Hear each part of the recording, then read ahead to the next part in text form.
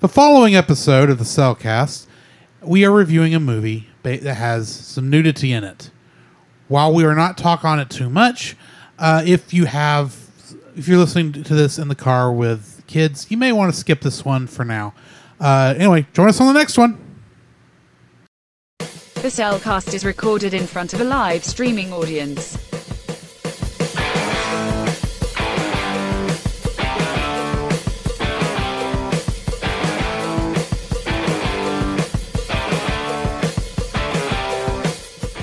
Hello and welcome to another episode of the Cellcast.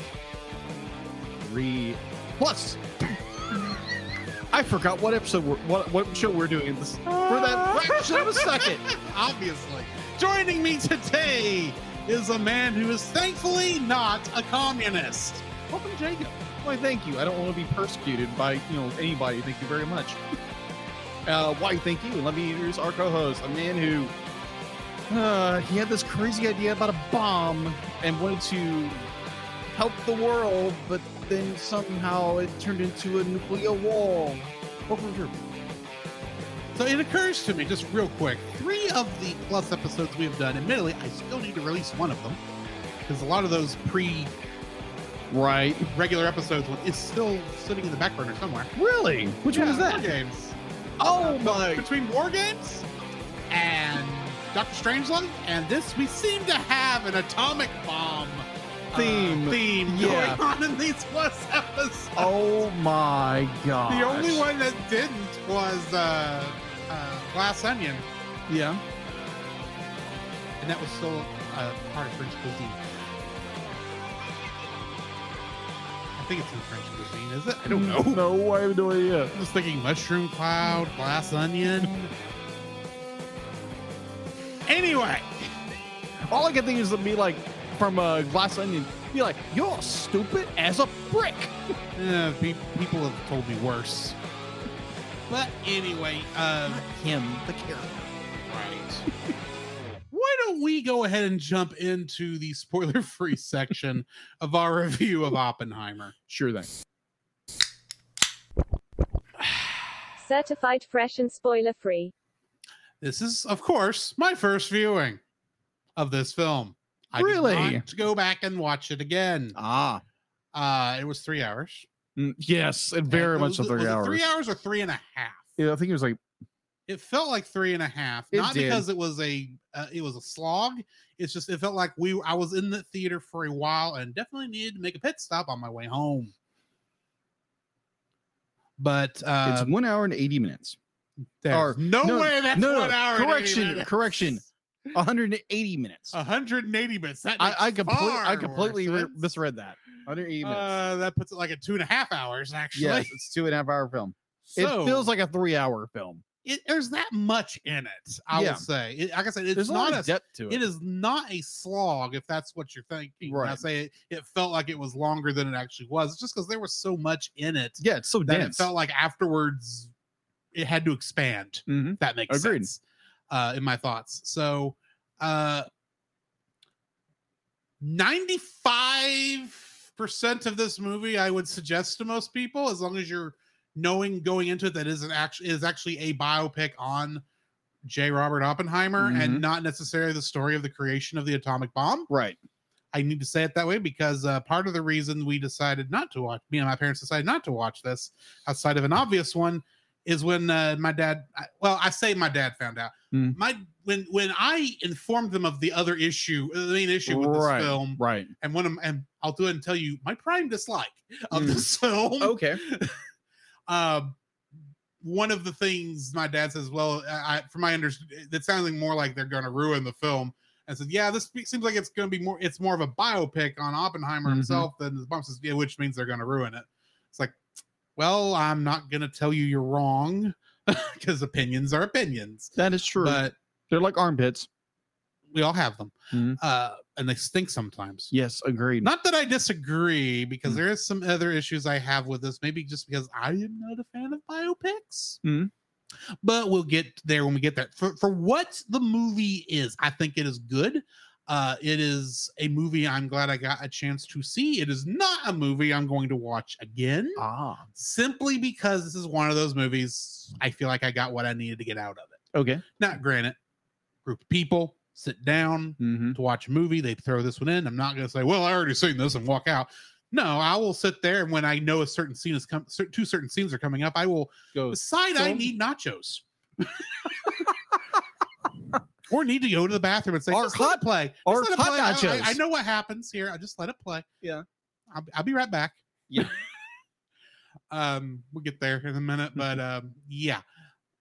I guess I forgot to mention this at the top. This movie does have nudity. And the only reason I know it has nudity in it beforehand was this guy right here. Because nothing in promotional materials or in anything anyone was talking about said, oh, by the way, fair warning for those of you who prefer not to see this sort of things, there is full frontal nudity in this film. Yeah. And I do mean full frontal nudity. So viewer discretion is most definitely advised. The film, like I said, was good. I enjoyed it. It's not one I'm looking forward to watching again. It's just because doesn't need a repeat viewing, in my opinion. Okay. But it is about what I expected out of and his name just went out of my head. The director, Christopher Nolan. Is about what I expect out of a Christopher Nolan film. It is definitely one of his films and how he does things. It is very meticulous. It is very artistic, and there are things about it that annoy me because some things he likes to do annoys me because that's just how things are. Right. It's definitely one of his films. Anyway, what are your thoughts? So little background on watching this film. So I chose it for our Cellcast Plus. Yes. And he asked me about it. I forgot to reply. Yes. Until we started talking about it the week before. Says, yeah, we're doing Oppenheimer, right? Says, I don't know. You never sold me. So yes, so me and my girlfriend were initially I think this was like a week ago. A week ago, I told the story, but it's worth repeating again. So I asked my girlfriend very nicely if we could go and watch Oppenheimer instead of The Sound of Freedom for the podcast. She was like, sure, not a problem. And so she graciously obliged my request. So we went to a theater in Tyler, which is about another 32 miles away from here. Because the local theater in town has never played it. No. Since its entire run. Yeah. That's an interesting thing. That is interesting. They play Barbie, but they're not going to play Oppenheimer. So no Barbenheimer in Jacksonville. Which is weird. Come on. We'll get to talking about Barbenheimer probably in a minute. Yes. But so we go to this one theater and we get there a little late and we get in because their kiosks, their mobile standard kiosks be like for their Oppenheimer, be like if it's a rated R film, you have to buy the ticket at the theater, at the box office, which was annoying. So by the time we get up to the front of the line, be like the movie's already starting. And so Ashley's like, oh, there's another theater just down the road. And it's like, let's go to that one. Sure, let's go to that one. So we get there, go to pay for tickets. We can't sit together because there's so many people in this because they want to see Oppenheimer. Because remember, this was actually Barbenheimer opening weekend. Yes, opening weekend. So be like, okay, so she's sitting in a row in front of me. So it was interesting because I'm talking with her people, explaining, be like, this is my girlfriend in front. And that was interesting because there again, I knew it wanted to be a fly on the wall. Oh my, yes. Especially oh my gosh. During the two scenes like I just talked about. And according to my girlfriend, be like the first act and second act was kind of a drag. It was kind of boring, but the third act was really good. But to me, I thoroughly enjoyed the film. I enjoyed the Christopher Nolan films. To what I have seen, if you were to take the Dark Knight trilogy, which are Nolan films, and kind of just push them aside a little bit, they are slightly different. They are slightly different. They are more of a studio film rather than what be like his other films. I've seen a few of them. I haven't seen all of them. I have apparently, and I never intended this. There's only two of his films I haven't watched, and there is early stuff. Oh, okay. I saw what's the one with? So the ones I've seen, maybe this will help you remember. Mm, Of course, I've seen all 3 parts of the Dark Knight trilogy. right. The Prestige, Interstellar, Dunkirk, Tenet, and then this movie. And then there's another one that came out in there, and I can't remember the name. That's fine. But I know I watched it. So I've seen, obviously, Oppenheimer. I saw Tenet. I saw Inception. That's the one I missed. Yeah, Inception is really, really good. Oh, yeah. His science fiction is spot on. Oh, yeah. And Dunkirk, there again, is another biographic.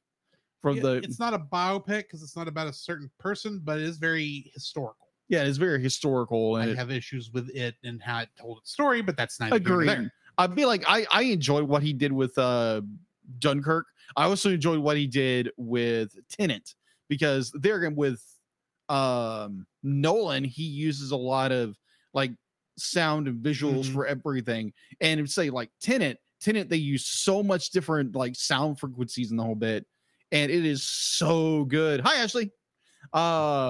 And if you really want to hear our opinions in depth on Tenet, go check out that Movie of the Week episode, because literally it is just me and Jacob, as Jim was unable to make it to that recording. Yes.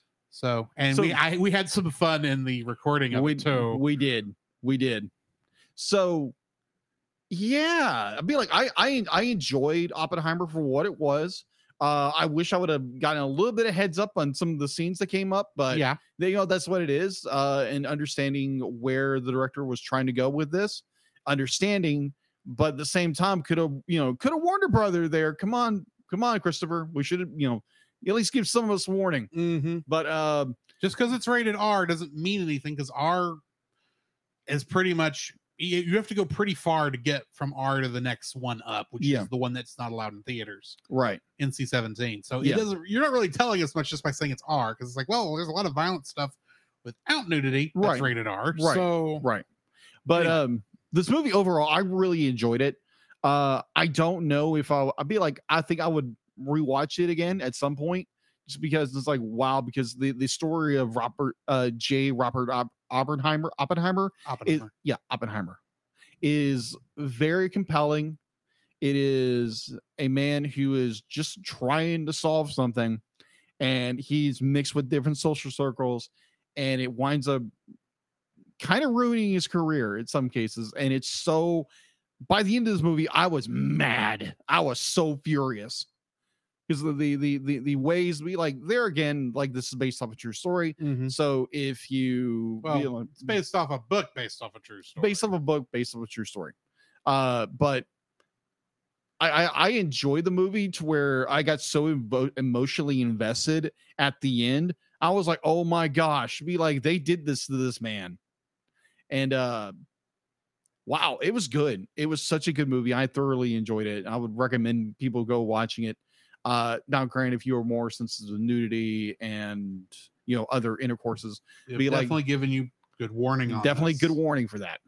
But would recommend Oppenheimer, because it's Christopher Nolan. Christopher Nolan does amazing films. I haven't seen Interstellar yet, and I know some people are like, "Oh my gosh, you watch one?" Yeah, I keep hearing. I wonder where you can watch that. It's Universal, Peacock, probably. Maybe Peacock. Give it a Google search, you'll find it. I'll Google it. But yeah, so yeah, I would recommend watching Oppenheimer. Now, if you want to be Barbenheimer, are they calling it? Barbenheimer. Yeah, Barbenheimer kind of people. It's like, yeah, that's gonna be like pop and bubbly kind of film. They are two opposite sides. Oh yeah, it was brilliant marketing. Do not get me wrong, it was brilliant marketing. Well, they actually got in trouble for it in Japan. Really? Yeah. The Mattel actually got in trouble for it because they were retweeting some of that stuff, and you can imagine that they could get in trouble. They could get in trouble publicly with showing, because where the bombs landed. There was some hurt feelings, and perhaps maybe be a little more sensitive to some things. Oh, that sort of thing. Because Oppenheimer doesn't even have release yet in Japan. Really? Yeah, hasn't released in Japan. Don't know if it's going to release in Japan. That is interesting. But it makes sense in some ways. And when I said it was actually because I think Warner Brothers did Barbie. Am I right on that? It's Warner Brothers Japan branch that complained on what's now X, what used to be Twitter, about a tweet or now a post. Yeah, I hate posts. Elon Musk. You've ruined it. I'm just saying that right now.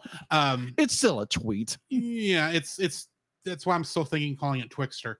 Yeah, Twixter. But essentially, the Japanese branch of Warner Brothers complained about the U.S. branch and their gleeful showings of the Barbenheimer stuff with showing the pink atomic bomb picture. You've seen that, and nothing on the internet stays in the country it's designed for. Of course not. And so they complained. And they said, yeah, we don't agree with this. This is not very, very culturally sensitive. So, yeah, I get it. Yeah. I can imagine it's kind of a pain over there. Yeah. But anyway. Sensitive, a sensitive subject. Yeah. But anyway. You ready to jump into the spoiler-filled section? Yeah, let's do that. The following is a spoiler-filled review for the movie Oppenheimer. Listener discretion is advised. Oppenheimer was written and directed by Christopher Nolan, who also directed the Dark Knight trilogy and Tenet. It is based on the book American Prometheus, The Triumph and Tragedy of J. Robert Oppenheimer by Kai Bird and Martin J. Sherwin. Getting into the cast. Now, I did not put the whole cast list on here. Really? Because there's a huge cast, and we will be here all day. So this is just a sampling. Yeah. A sampler platter of who is in this film. So it's not a charcuterie board.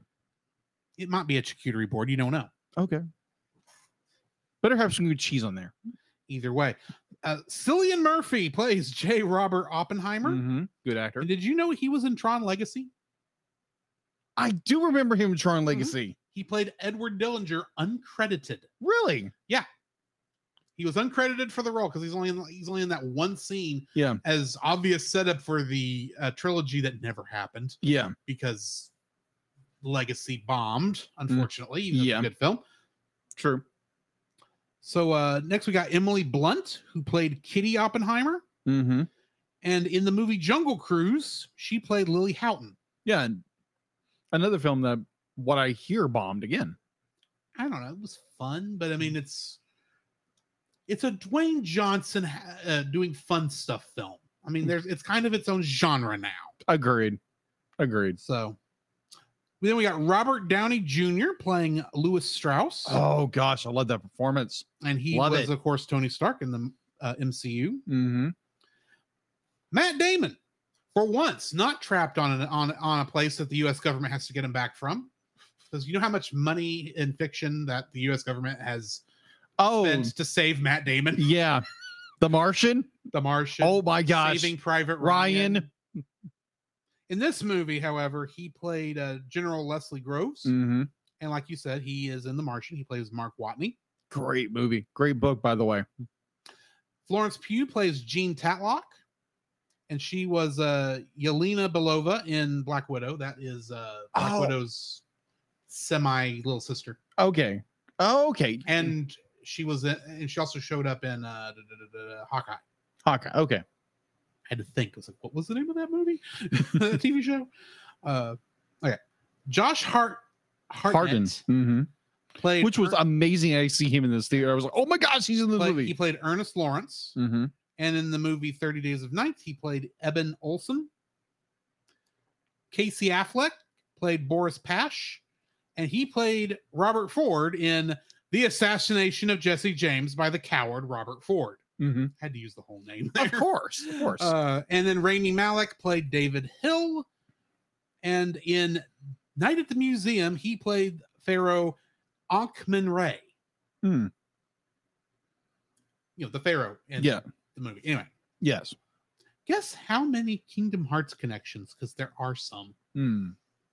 4. Lower. 2? Yes. Okay. You want to make a guess as to who? Because they are big name actors. Oh, okay. I I'll be this nice. One of them is on screen, and the other one is an executive producer of this film. Oh, okay. I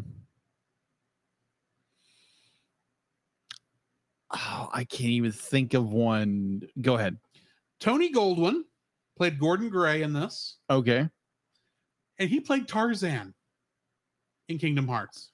Oh, He's the original voice actor for Disney's Tarzan. Oh, okay. Gotcha. Lastly, one of the executive producers for Oppenheimer was James Woods, who has played Hades anytime Hades had a chance to play Hades. Oh, okay. He's the only actor who's played Hades until this live action version is going to ruin it. That's right, because I have opinions. Well, be like kind of going back to the credits of the film. I saw James Woods' name and I was like, it's like that's another James Woods, right? And Nope, I was like, oh, it is the James Woods. Oh, okay, interesting. So that's what I've got in cast. What do we got in info and stuff? IMDb, it has a current score of 8.7 out of 10. Watch it right now. It's in theaters. Do not go pirate this film. Period. Production was... Just be aware that when someone says wiggle room, something is going to happen. Okay. Yeah. Just throwing that out there. Okay. It's like the last episode. We kept just harping on this. No. She does say, I prefer to have some wiggle room. Oh, that's right. And then it goes into that scene. Okay. Gotcha. Just putting that out there. Okay. Gotcha. All right. Production was by the first one. I don't remember what the cue was for the second one. All right. I think never mind. We can go to a tangent about that. There are many tangents. Yes, there are many tangents, but this film goes on many tangents, but still. So production was Cinecopy Sign copy. Okay, thank you. Sign copy. I was like trying to figure out how you pronounce that. I believe it's pronounced Sign Copy. Sign Copy Inc. and Atlas Entertainment. Distributed by Universal Pictures. Release date was first on July 11th of this year. And can you guess where it debuted? Oh, if I had been paying attention, because I know you ask me this every time now. I do. Where did it debut? I'm going to say the Toronto International Film Festival, because I don't know when it is. Okay, how about... let me ask this. Is it a film festival? I think so. Sundance? No. Give me a second. I don't know. What is it? It is La Grande Rex. Don't even know what that is. Me either. It looks like it is a stadium. It looks like a race stadium. No, correction. It is a giant cinema. Giant cinema has the capability of holding more than 2,700 people with a grand hall. That's a stadium. It's okay. It's a stadium. They're not going to call it that, but comes a point when it moves from being a theater and being a stadium. Yeah. Okay. And I think 2,000 is over that limit. Yeah, a little bit. That's a big freaking stadium. Hello. It's put into charge and I turned wrong. Okay. And that's why it's in a case. Yes, exactly. If you want things to stay a long time, be like, have a long shelf life, put it in the case, people. What's with all the octopi, Geek Devotion? Yeah, what's up? I don't know what a group of octopi is, but I'm afraid it's like a tangle. Yeah. Are we getting tongue-tied here? There's no squids in this. Laugh out loud. Why not? Okay. Well, okay. I guess technically, if you go into the Toho monster Godzilla verse, there probably is like a few mutant squids or octopi that became so because of radiation from the testing of the atomic bombs. Roar, Godzilla. Hey, just think. You could say Gojira from 1954. Yeah, is a result is of a sequel to this film. Gosh, I cannot wait for Nate to actually do that, because that's gonna be funny. He's already talked about it on Twixter. Oh, okay. Twixter. That's what I'm calling it now. It's Twixter. But where was I? Yes. So Release dates, going back to the top, July 11th of this year, 2023 in Lagrange Max, and on July 21st, 2023 in America and the UK. Box office as of August 2nd, 2023, Oppenheimer has grossed $199.9 million in the United States and Canada, and in other territories, $254.6 million for a worldwide gross of $455.5 million. Yeah, box office, there is no box office currently. There is no home release currently. I would say there's definitely it is making profit. Yes. At this point. Yes, very much so. I want to check something real fast because so most of the time be like, so legacy for this movie is the entire Godzilla MonsterVerse. I knew you would do that. I knew it. Go Godzilla. Oh no. They say he's got to go. Go Godzilla. Ooh. Please don't get a copyright strike on us, people. With a purposeful grimace and a terrible sound, he pulls the spinning high tension wires down. We're getting a copyright strike. No, we're not. Are you sure? Helpless people on subway trains scream "Bagide" as he looks in on them. Yes, I'm sure because the AI is not this good yet. He picks up a bus, throws it back down as he waits for the snap. Oh, wait for the Geek Devotion's DCMCI. waiting for a DMC strike. Oh me. Well, Did you find what you needed yet? No, I haven't. I've just been vamping now. So what I'd be like, because normally you'd be like you have movies, you have movies that are already pre-ordered, like for like Teenage Mutant Ninja Turtles Mutant Mayhem. You can already pre-order the Blu-ray and the Steelbook already on Amazon. So I was curious if you could already pre-order it on Amazon, but you can't right now. So I just thought it was interesting. Is he Thanos? No, he's not Thanos. He waited for the snap because I could not think of the word. Yeah. I couldn't think of wades through the village or the center of town. Oh, was the line I screwed up on. I gotcha. But yeah, that's all I have for info and stuff. All right. Getting into the summary.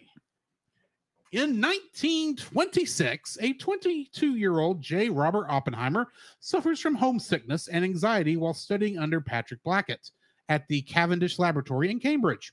After Blackett forces him to miss part of a lecture, Oppenheimer injects an apple left for him with cyanide. He has a change of heart the next day, however, and narrowly prevents visiting scientist Niels Bohr from eating it. Oppenheimer completes his PhD in physics at the University of Göttingen in Germany, where he meets Werner Heisenberg. He returns to the United States hoping to expand quantum physics research there and begins teaching at the University of California, Berkeley and the California Institute of Technology. He meets his future wife, Catherine Puning. Sorry, I'm going to say that wrong. A biologist and ex-communist. He has an intermittent affair with Jean Tatlock, a member of the Communist Party USA, until her suicide. In 1942, U.S. Army General Leslie Groves recruits Oppenheimer to lead the Manhattan Project to develop an atomic bomb for Oppenheimer, after Oppenheimer assures Groves that he has no communist sympathies. Oppenheimer, who is Jewish, is particularly driven by the possibility of the Nazis completing their nuclear weapons program under Heisenberg's supervision. Oppenheimer assembles a scientific team including Edward Teller and Isidore Isaac Rabi in Los Alamos, New Mexico, to secretly create the bomb. He coordinates with other sites such as the Met Lab in Chicago, where he meets Enrico Fermi and David L. Hill. He also visits Albert Einstein to discuss how an atomic bomb would trigger an unstoppable chain reaction that could destroy the world. Now, for those of you who are listening to this and have seen the movie, will know I left out a couple spots. And that's because the movie is kind of told a little out of order. This is chronological. Okay, makes sense. Thought I'd mention that. When Germany surrenders in World War II, some project scientists doubt the bomb's continued importance, but Oppenheimer assures them that the bomb is still necessary to end the war with Japan. The bomb is completed and the Trinity test is successfully conducted just before the Potsdam Conference on July 16, 1945. President Harry S. Truman orders the atomic bombs be dropped on Hiroshima and Nagasaki, forcing Japan's surrender and thrusting Oppenheimer into the public eye as the father of the atomic bomb. Haunted by the destruction and suffering, which he feels personally responsible for, Oppenheimer urges Truman to close Los Alamos and not develop even more powerful weapons. Truman perceives Oppenheimer's distress as weakness and insists that as president, he alone bears responsibility for the bomb's use. Oppenheimer advocates against further nuclear development, especially the hydrogen bomb proposed by Teller. His stance becomes a point of contention amid the tense Cold War with the Soviet Union. Lewis Strauss, chairman of the U.S. Atomic Energy Commission, resents Oppenheimer for publicly dismissing his concerns regarding the export of radioisotopes and for recommending arms talks after the Soviets detonate their first atomic bomb. He also believes Oppenheimer criticized him to Einstein. At a hearing intended to remove Oppenheimer from political influence, Oppenheimer is betrayed by Teller and other associates. Strauss exploits Oppenheimer's associations with current and former communists such as Tatlock and Oppenheimer's brother, Frank, despite Raby and several other allies testifying in Oppenheimer's defense. Oppenheimer's security clearance is prematurely revoked, damaging his public image and neutralizing his policy influence. 5 years later, at Strauss's Senate confirmation hearing to become Secretary of Commerce, Hill testifies that Strauss's personal motives in engineering Oppenheimer's downfall. The Senate votes against Strauss's nomination in private, and enraged Strauss rants against Oppenheimer as a hypocrite who would do it again if he had the chance because it made him important. In 1963, President Lyndon B. Johnson presents Oppenheimer the Enrico Fermi Award as a gesture of political rehabilitation. Oppenheimer and Einstein's conversation is then revealed to not have been about Strauss, but the far-reaching implications of nuclear weapons. When Oppenheimer ominously stated that he believes he did not start a chain reaction, ominously saying that he believes he did indeed start a chain reaction that will destroy the world. Getting into the trivia for this. In order for the black and white sections of the movie to be shot in the same quality as the rest of the film, Kodak developed the first ever black and white film stock for IMAX cameras because this film was shot in IMAX and then converted for the rest of us peons to see it. Because not all of us wanted to pay that extra money. Yeah, but that would have been so good to watch. I don't know. Most of this film being mostly people standing around talking. Yeah, sure. There's only one scene in here that really I think would agree with that. Okay, really would. I'll get to the rest of it in a minute, but there's only one scene here that I feel really would be good for an IMAX experience, and that being the actual test. Yeah, but most of the rest of the movie, it's just them sitting around talking. It's like that's not really good. That's not what I go to an IMAX movie to watch. Okay, that's just me anyway. It'd be something like Tenet or something like that. But Tenet, yeah, that's definitely IMAX. Or Interstellar. Yeah. Matt Damon was on break from acting as a promise to his wife with one condition. It would go on hold if Christopher Nolan called. Fair. As luck would have it, Nolan offered Damon the role of Leslie Groves and the break went on hold. The score for the film doesn't feature any drums. As director Christopher Nolan and composer Ludwig Göransson felt using a sound typically associated with the military would be inauthentic to musically capture the character of J. Robert Oppenheimer. Fair. On December 16th, 2022, J. Robert Oppenheimer's security clearance was posthumously reinstated by the U.S. Department of Energy, almost 70 years after it was first revoked by its predecessor, the Atomic Energy Commission. Speaking to the New York Times, Kai Bird, co-author of American Prometheus, the Pulitzer Prize-winning biography on Oppenheimer's life and inspiration for the film, reflected on the AEC's famously flawed security hearing, the push from the scientific community to restore Oppenheimer's clearance, and the Energy Department's decision saying, "I'm overwhelmed with emotion. History matters, and what was done to Oppenheimer in 1954 was a travesty, a black mark on the honor of the nation. Students of American history will now be able to read the last chapter and see what was done to Oppenheimer in the kangaroo court proceeding that was not the last word." The Harry S. Truman line, "Don't you ever bring that crybaby back." Crybaby. "Don't you ever bring that crybaby back here ever again," is actually historically factual. That sounds like Truman. Truman did actually say that to his staff after meeting Oppenheimer. When in the bunker, Oppenheimer says that he'll know if the bomb is successful in 1 hour and 58 minutes. The bomb goes off in the movie at exactly the 1 hour and 58-minute mark. Genius. On the contrast of color versus black and white film, Christopher Nolan has stated it was both to orient the audience to the correct time period as well as signal a different point of view. J. Robert Oppenheimer's memories are presented mostly in color, whereas the fallout of his actions are presented in a more simplistic and judgmental black and white, taking the point of view of Lewis Strauss's character. Mm-hmm. The scene of Kitty Oppenheimer refusing to shake Edward Teller's hand after his negative testimony at the Oppenheimer security hearing happened in real life. Teller cried over Kitty's public rejection. The Trinity detonation scene uses a combination of practical effects and digital compositing. Multiple explosions were performed practically with a hybrid of gasoline, propane, aluminum, and magnesium substances involving big miniatures. These were filmed at high speeds from multiple angles and then layered using digital effects to create the iconic mushroom cloud. During a particularly haunting scene where J. Robert Oppenheimer convenes with the people of Los Alamos to seemingly celebrate the bombs being dropped on Hiroshima and Nagasaki, he is struck with ghastly visions of people suffering from the effects of the bomb in front of his eyes. Yeah. One person in particular is a young woman shown facing Oppenheimer as pieces of her skin begin peeling off of her face. The actress playing this woman is actually Christopher Nolan's daughter, Flora Nolan. Wow. Because he said, I think what I read was, I don't know why I didn't put this in the trivia. If you're going to do destruction like this, is very personal. Yeah. Basically is what he said. I may have that quote wrong. Gotcha. But yeah, that's what I've got for the trivia. What is your first like for this film? My first like of this film is the scale of this film. Because they're going to be like, it's very bulk, like anything Christopher Nolan does. There again, you take The Dark Knight, push it aside. Not saying it's 3 bad films. I'm not. I know some people will say Dark Knight Rises just stinks. It does. I was going to say, no, it's 2 good films and 1 meh film. Yeah, it's kind of a meh film. Like, it's done very well, but it's meh film. It steals a scene from Batman 66, but anyway. Nuance. Or a plot point, I should say. Yeah.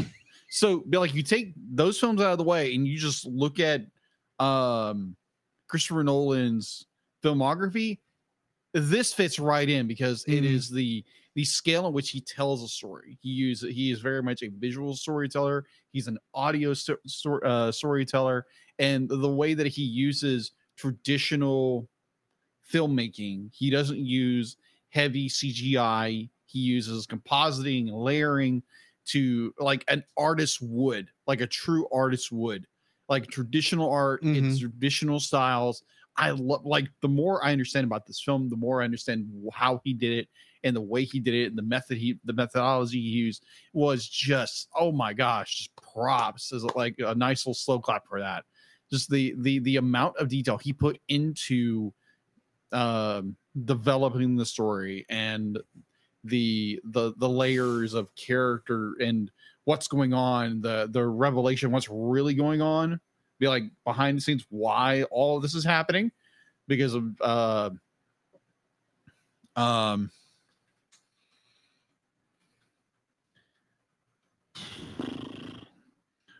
Robert Downey Jr.'s character. It's like, oh, that's interesting. Like, because a poor little man didn't thought he was being down, he wasn't being appreciated by Albert Einstein, one of the other geniuses of the planet, because he felt jaded. But just like the general storytelling, and this was the storytelling visually and audibly just very well done, like artistic, just masterpiece when it comes to just like how he does everything in this film is so well done, using black and white, using color, using traditional methods of filmmaking, going back to its roots of art. And being an artist myself, I appreciate that so much, and understanding more and more of learning and doing this podcast for review, and it's just like, oh my gosh, like props, Mr. Nolan, amazing job when it comes to visual audio storytelling, traditional storytelling. I was just like blown away by that. So yeah, that's my first like. My first like for this film is the atomic explosion itself. Okay. I was going to say the effects, specifically the practical effects. Yes. But there's not a lot of them. No, there's not much necessary for, because literally it's the atomic bomb and the lady's skin peeling off. That's actually off of Christopher Nolan's daughter. Yes. Yes. Which is like, that's all. I'm sure there's some other little things here and there, but right. I am weird in the fact that I don't consider compositing CG effects. And so many people do, because we could do compositing before computers, guys. It's just now we can do it digitally. Yeah. It's still the same thing. But it's not something that came about because of computers, is what I'm trying to get at. But the actual explosion of the atomic bomb itself, obviously I knew they couldn't set off an atomic bomb and film it, because of course not. Boy, A, that's expensive. B, it breaks several laws of the Geneva Convention, I think. It does. And boy, would that have raised a stink. I don't think Christopher Nolan has that much pull, to be honest. No, I don't think so. So I knew they had to recreate this thing, and I was expecting to be underwhelmed, because it wasn't going to be, you know, like I assumed it was not going to be as good as it could have been. Fair. And it's actually done very well. Granted, even when I was sitting there, I was going, oh, those are gasoline explosions. I've seen that on Mythbusters 100 times. I know how they made this. They just composited it to be huge. They took advantage of the fact that fire and things like fire and water and particle effects do not scale correctly when you make it big. So this actually just made it look humongous against the countryside. That's awesome. And I thought it looked good. I'm not sure it looked like an actual atomic explosion. And I am basing that solely off of the videos that we do have of atomic explosions, in which you can see clips from a lot of those at the end of Doctor Strangelove. Right. And admittedly, those are not in color, but you get an idea of how it actually kind of, how it forms. It's not as dramatic. I think it is as dramatic. You know what I mean? But it's, I felt it looked good. It may not have been perfect, but I thought it looked good, and I appreciated how much work, because I'm sure that is where a lot of work went into that. Because I mean, I think I read in there, they did multiple explosions. They filmed those explosions from different angles with high-speed cameras, so they could get, you know, little details here and there, and then they had to construct that atomic explosion from all of these things to make it look good. I'm sure they were having to Photoshop frames too to get the actual look of how this goes. Oh yeah. None of that is easy, and while we do have reference video to go off of, it's not great reference video for the kind of angles we are looking at. Yeah. It's all from above, not from below, not the horror side, as I like to think of it. Not the side like, oh, I am seeing death coming towards me. It's not that side of it. So I mean, it looked good. I thought it was I thought the effect was done well, and they did a good job with it. Agreed. And I was impressed when I went back and was doing the research that there was no digital in it, because I was literally coming out of the theater saying, well, one of my likes is going to be how they digitally created the fire, because there's no way that fire that must took a lot of work, is how hard fire is to do digitally. It's not. It's not digital. It's all practical. I was like, well, that explains how they pulled that off. Which is really the way you should do it. If you can do it practically, you should do it practically, because it always looks more real. Somehow. Anyway, what's your second like? My second like goes into the breadth of this film. You go into, because there again, this film feels like it's a 3-hour tour. It's a 3-hour film. 3-hour tour. Yeah, 3-hour tour. Come sit right back exactly. A tale of the man who created the atom bomb. But it started in the New Mexico desert. I'm wondering where you're going with this. I don't want. It's about as far as I can. Okay, good. But like the breadth and the gravity in which he tells the story.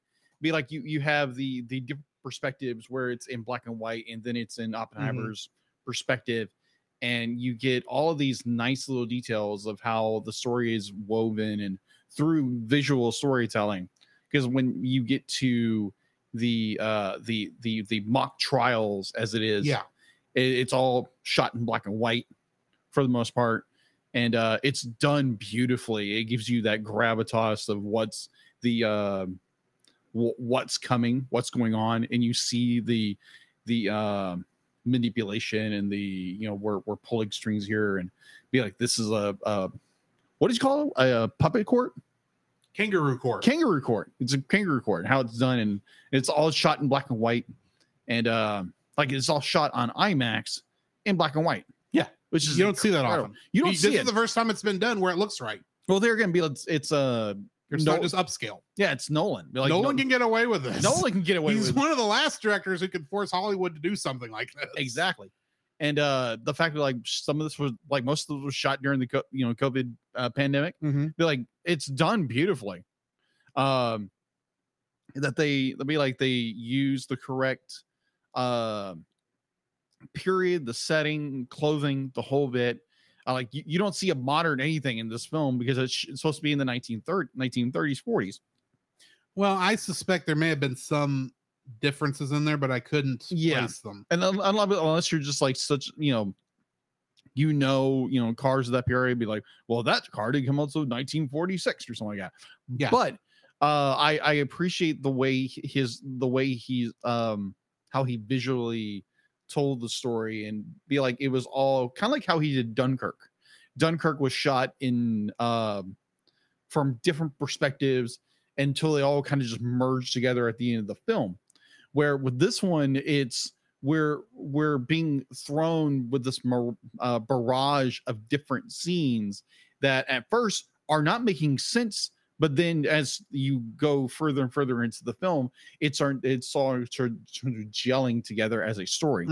And I enjoy that. I know for some people that may be the most boring thing in the planet, but when you come to like a storytelling, again, visually, because there again, I love visual storytelling, and Nolan always hits it out of the park. It's breathtaking. It's like, wow. It's like, oh, okay. I'm seeing the weave here. I'm seeing the gentle understanding of where things are going with the storytelling through a visual medium. And I think I'm going to harp on that a lot because I love this visual storytelling of this movie. If we didn't like visual storytelling, we couldn't really do an animation podcast. That is true. But trying to be more, yeah. But just, oh my gosh. Wow, just the way he uses the camera and the way he like uses black and white and traditional and muted colors when you get down to the point where the bomb is dropped and you get this somber color, be like the hue changes and you start to feel what Oppenheimer's feeling through the use of the lens. And all this film is primarily a lot of close-ups of people's faces. Yes. It's not a lot of landscape scenes unless you're in the desert. A lot of there are some landscape scenes. But I mean, there are a lot of these scenes are indoors, so there's not any chance of it, and so it's people blocking. This could easily be a theatrical play. Yeah, you could very easily. And again, his use stage of play. That's what I was stage trying to play. Okay, his use of just shooting just like faces and the whole bit, because sometimes that can get really boring, but when you're using it for a dramatic effect with storytelling, it's done beautifully. Especially when you get the end, you get Robert Downey Jr.'s character, who is like, okay, this is a cool character. By the end of the movie, I'm like, you son of a snitch. Like I was so mad. I was so freaking mad. You're supposed to be. Oh, I know. That was the whole intent, and that's what drove me that emotional to that emotional point in the story. And I'll get to that one in a minute. But man, he be like, oh my gosh, Nolan, like usual, just be like nails it out of the park when it comes to visuals. So yeah, that's my second. Just Like, again, the storytelling through visuals and just the way he uses the camera and way he uses the changing the hue of the scene to invoke emotion. And it's so good. So good. Oh my gosh. Yes. What's your number 2? My second like for this, I'm kind of jumping on top of yours. It's not really intentional, just how it's happening. I liked the use of color for the scenes told from Oppenheimer's point of view. Yes. And the scenes in black and white from Strauss's point of view. Yes. It makes, and the reason I say that is from Oppenheimer's point of view, there are a lot of, we might say gray areas, but there's a lot more nuance to a lot of the decisions he was making, according to this movie and this and the book this is based on. Putting it that way, because I actually don't know exactly what happened, and I've not actually studied this part of. I have not actually studied J.R. Robert Oppenheimer, so I don't know anything about the man besides he created the atom bomb and what this movie has told us. Yeah, putting that in perspective. But from the perspective of this film, there are a lot of different nuances as to what he was doing. While he was fine associating with the Communist Party, it's because he thought there were some ideals there that the other side wasn't handling. A lot of things he probably really wasn't going for, but it's like, well, they had some other good ideas, that sort of thing. Yeah. Nuances, little differences here and there. I don't necessarily agree with his thinking. Don't get me wrong there. Of course. But there are, from his point of view as to why he was making the decisions he was making from early on when he's working at Berkeley, or even when he's at, he puts the cyanide in the apple, which is a weird scene. And even Oppenheimer's son says he wishes they hadn't put that scene in the film. Because it's not even, they don't even know if it's true. It's might be a little bit of an urban legend. But there's actually a lot of urban legends about Oppenheimer. And I wouldn't be surprised if that's part of what we're seeing in here. But there's a lot of little nuances in here from his point of view. Then you get to Strauss's point of view. And it's black and white. And why is it black and white? Because you're either for Strauss or you're against Strauss. So every situation is black and white. Yes. From his point of view, you either are for me or against me. It does not matter if there's some nuance to the reason. You are A or you're B. Whereas from Oppenheimer's point of view, everyone he dealt with, including Strauss, he noted the little nuances in how they did things. Yeah. Also remember, quantum mechanics comes up a lot in this. It does. It has very little to do in reality, I think, based on my limited understanding, to actually do with what went into the atomic bomb. Yeah. But it may have. I will admit, I don't understand the science, a lot of the science in this either. But sorry, brain fart. From his point of view, there's a lot of things happening at once. It could be going one way, it could be going the other. And that comes up a couple other little times in here. That's why I think in his version it's color. It's because he's seeing things from multiple angles, multiple points of view in a way. Yeah. He's trying to do the calculus, for lack of a better term, on everything that he's seeing. That's why his is in colors, because how he's approaching it. Whereas Strauss isn't the entire time looking as like, you're either for me or you are against me. There is only one and there is only zero. Okay, Anakin Skywalker.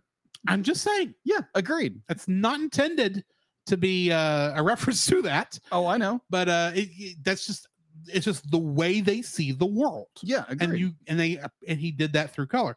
At first, I was thinking, like anyone else is, oh, this is showing one time period when it's in color and another time period when it's in black and white, which, if you're thinking of it in that way, it's a little weird that the farther past stuff is in color, while the more close to the present stuff is in black and white, because that's backwards from how we normally think of things psychologically, because of how visual media was created, with starting with black and white and then going to color.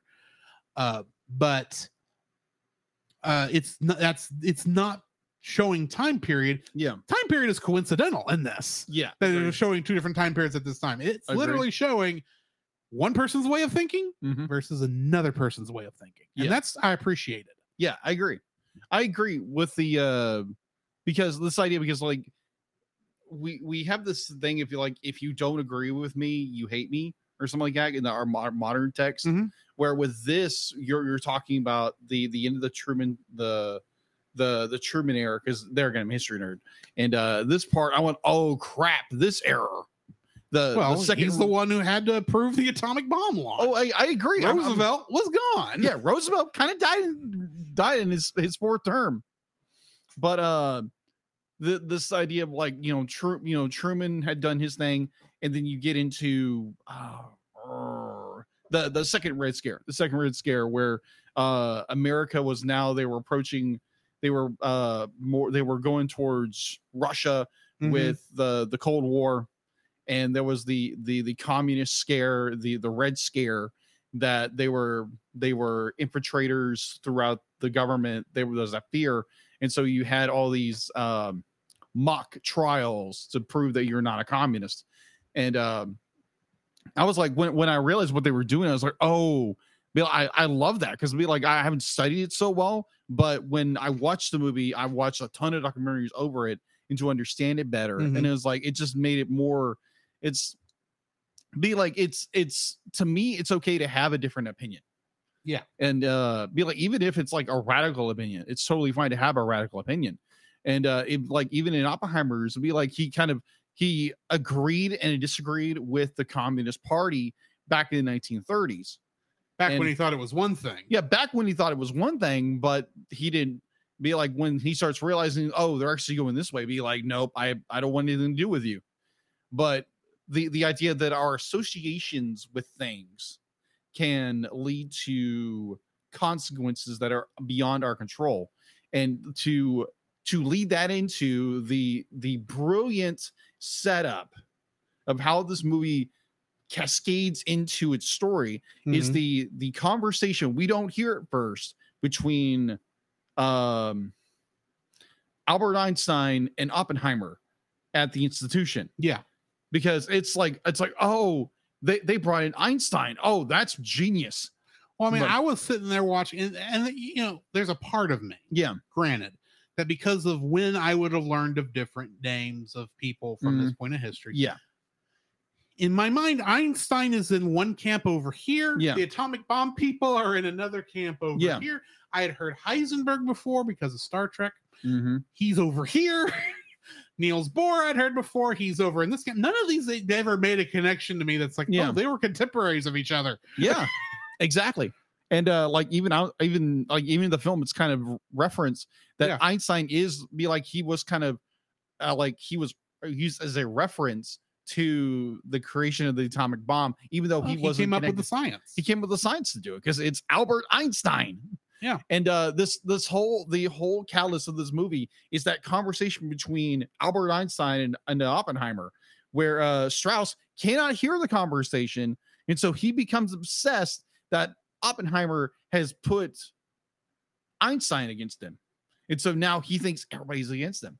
And this genius webbing of how what's going on, and Robert Downey Jr.'s performance as Strauss is genius, because it's more like he wants to bring Oppenheimer down because he believes everybody's against him, and it's like, oh, okay. And this and so you get this brilliant monologue where Strauss is unveiling everything. And be like, because he's done this, and be like, he's destroying my reputation, so I'm gonna bring him down.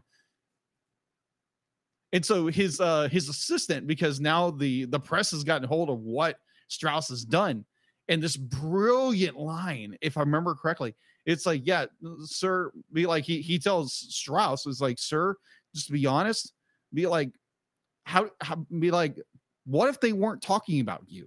And they go back to that conversation, and it's just a conversation about what they were talking about earlier, about the future of what they'd done. Yeah, about the future of what they were doing, what the consequences of their actions. Exactly. And it was so brilliantly done, because then you have Strauss, who has become so paranoid that his life has been ruined because his well, this guy who had ties to the Communist Party, oh yeah, is of now course. made fun of him, berated him, and of course has turned Einstein against. This is during it turned Einstein against him and he's noting all this during the Cold War. He must still have communist ties. Yeah, exactly. I'm going to destroy him because of that. Because the U.S. Communist Party was the same Communist Party as the one that took over Russia. Yeah, it's like, well, probably not. Though I don't agree with either one. Yeah, agreed. Because there can be, I think the people get into things they don't realize what it is. And exactly.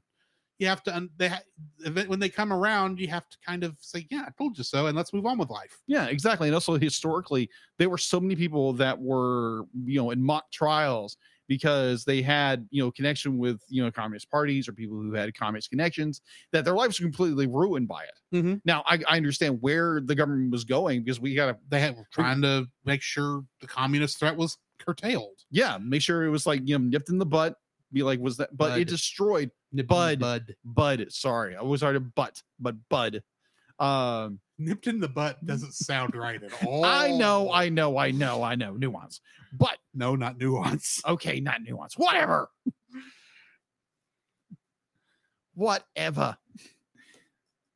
It's it's the idea that you got a lot of people who maybe had connections with people. Their lives were completely ruined because of this Red Scare. Now, I understand why they did it, but at the same time, it ruined people's lives, including Oppenheimer's. And that's what made me mad. I was like, oh my God, this really happened. And this really happened to a lot of people, that their lives were ruined because they had some connection with something else. Mm-hmm. And this idea now, we take a 21st century look at it, that if you had any connection with somebody who said this or this, be like, oh, we're going to cancel you. We're going to do this. We're going to roast you on social media. Yeah, exactly. For something you said 10 years ago. It's like, it's not a Red Scare. It's a social scare. Mm-hmm. It's a lot of virtue signaling and self-righteousness. Exactly. That's what Strauss was doing. Strauss was like, you know what? I don't like this guy. I'm going to destroy his career.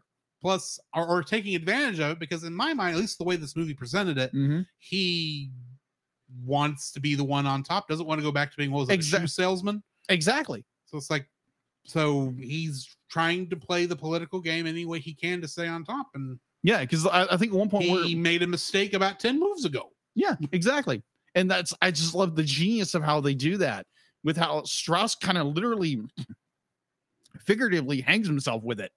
Because he his under his unveiling of his this is what I did and how my paranoia got a hold of me. And it's just like this, the storytelling again is genius in this film.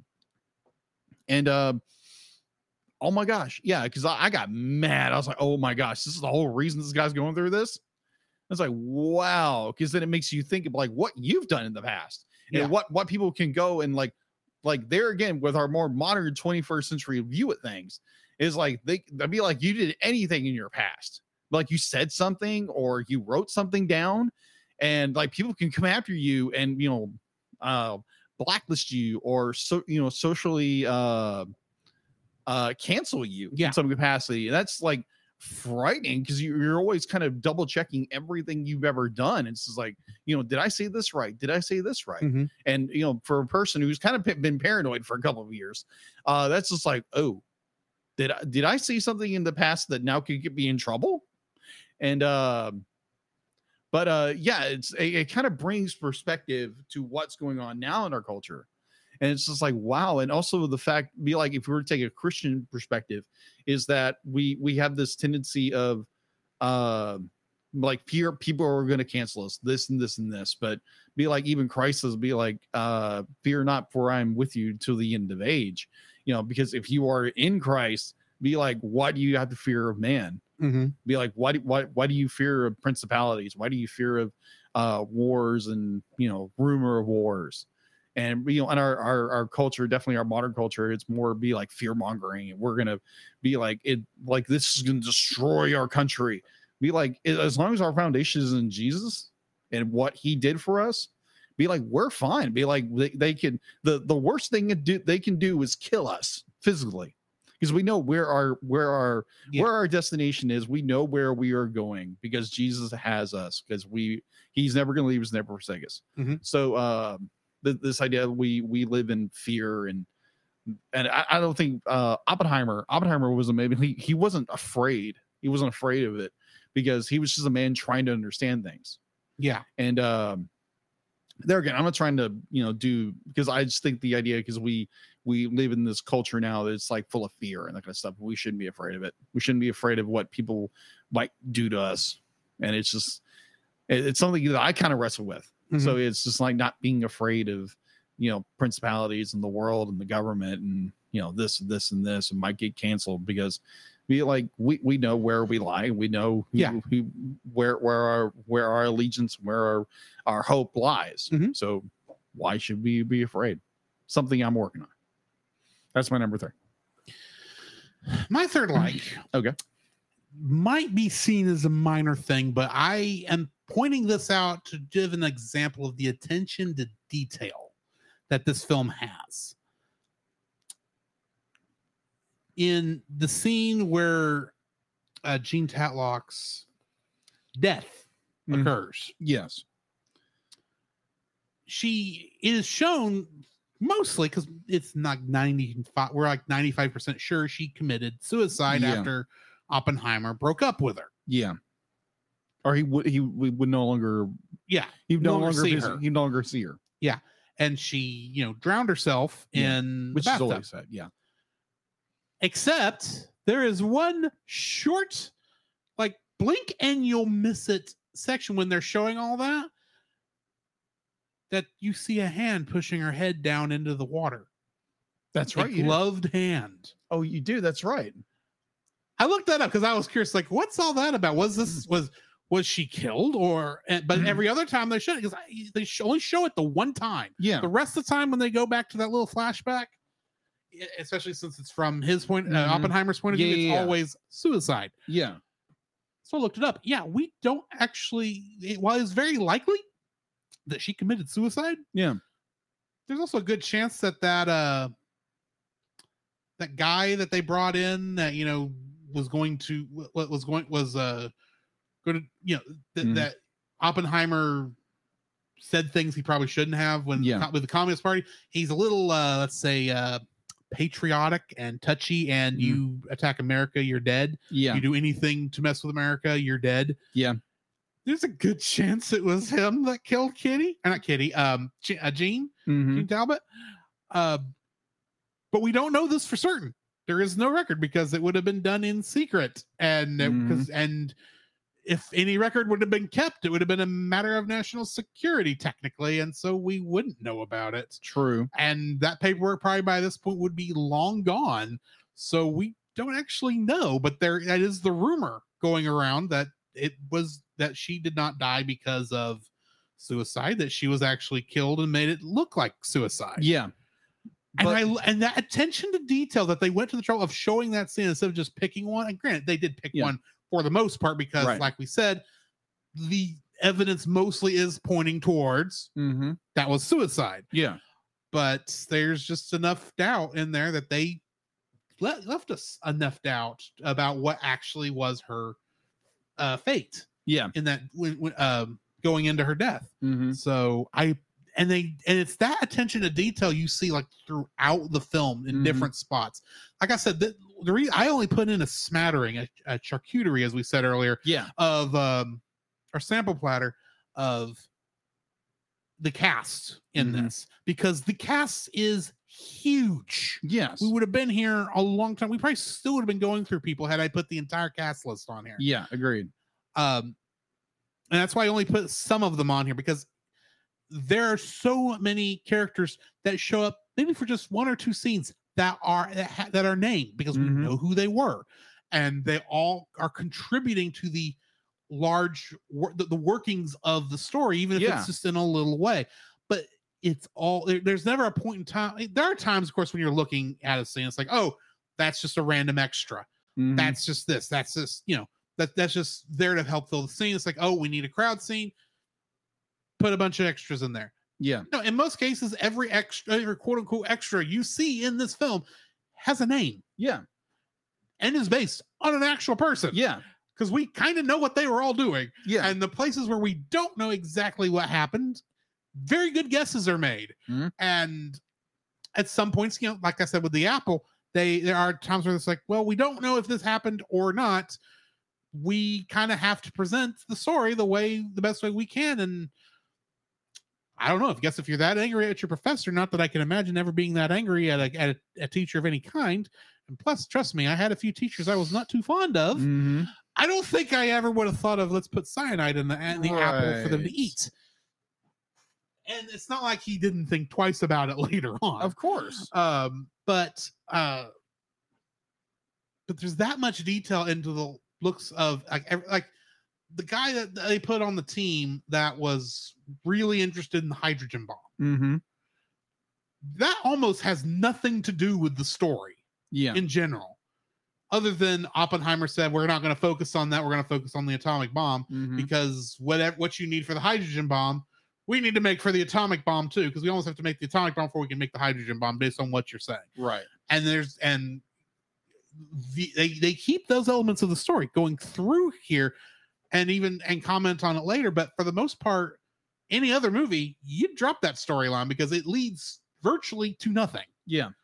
But they were so interested in making sure they presented the entire story, even all the little fiddly bits that don't seem to connect to maybe what makes sense for a movie. Yeah. The plot line that granted, there's a lot of times where it's like, this feels like everything's just out there. And it's like a big wad of spaghetti that you're kind of looking through. There's meat there and there's a lot of good meat. It's a good plate of spaghetti, but there's a lot of loose ends but they're loose ends that are there because of life, and you have to cut the string somewhere. True. Because you can't show everything. They tried to show as much as they can, even stuff that was not there. And like I said, I appreciated even just the little bits we got here and there of, well, it may have been this, it may have been that.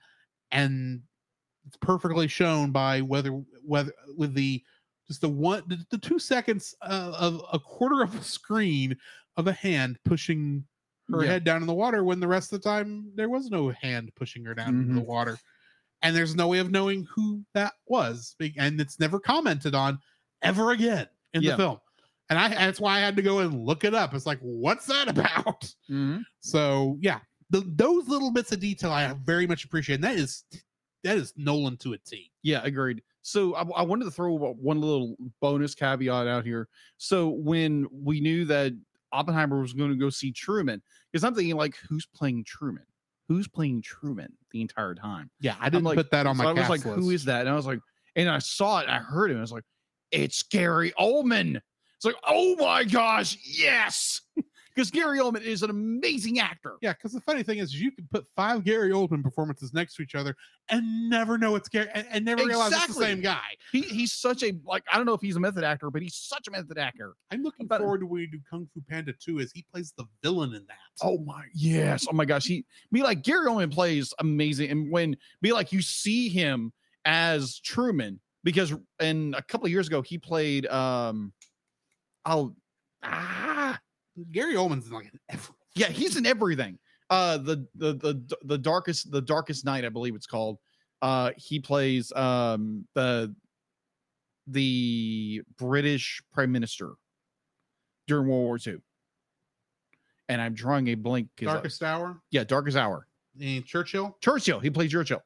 And that was what I've seen. I want to see the film. I haven't seen it yet, but I was just, oh my gosh. But when I saw that he was playing Truman, and I heard him, and I was like, oh my gosh. He sounds like Truman. He acts like Truman. I'm like, oh! I was sitting there. I guarantee if my girlfriend would see me, he was like, what in the world are you doing? Be like, it's Gary Oldman. I was like, oh my gosh, that nice little surprise that Gary Oldman was playing President Truman. It was like, awesome, cool.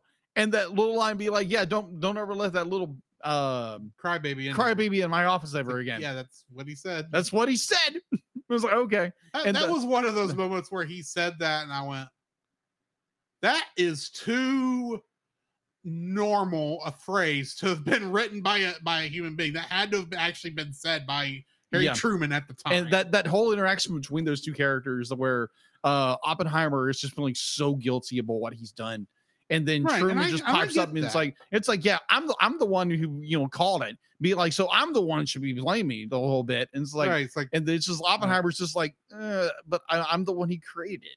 Yeah. Yeah, so it's interesting perspective. Yes, it is. That's seen as between the two outlooks.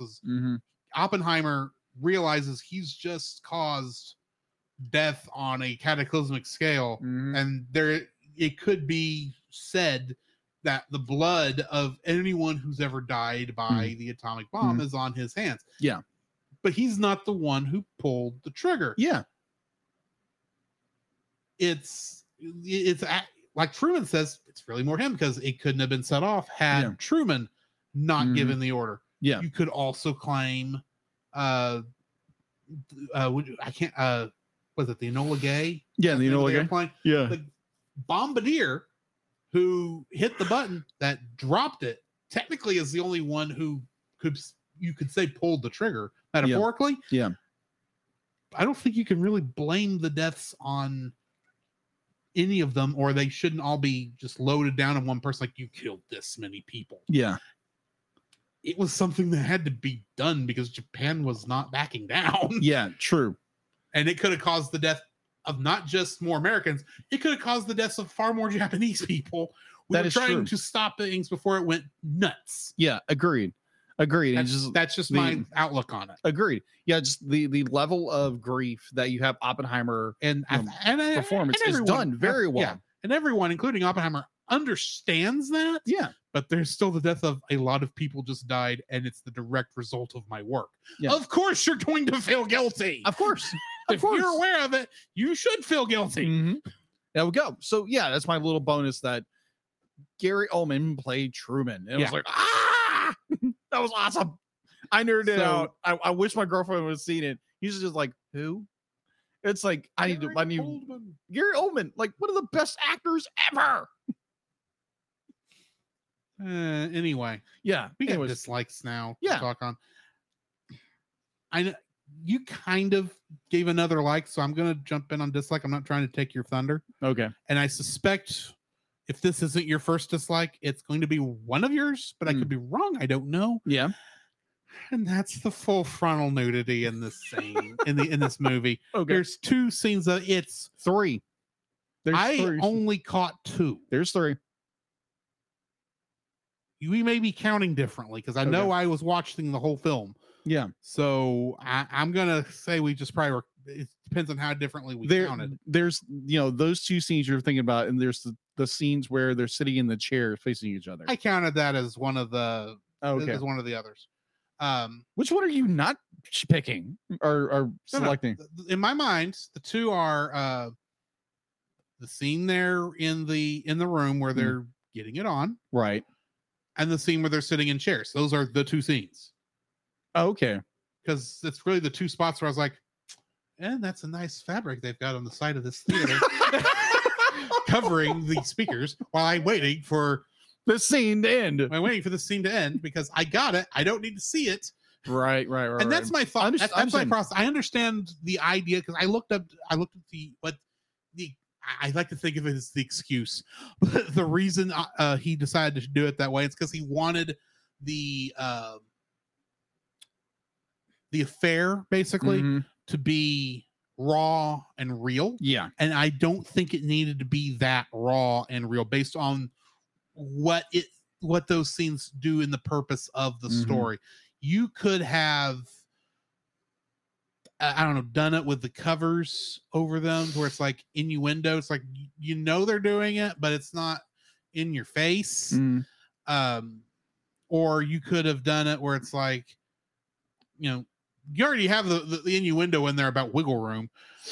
You could have just kind of cut back to somewhere else in the interviews and, we had a good night or something. Right.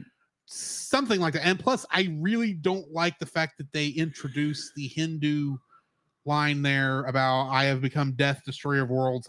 There, it should have been held to the scene we know it was said during, which is as he sees the bomb drop. And sees the mushroom cloud.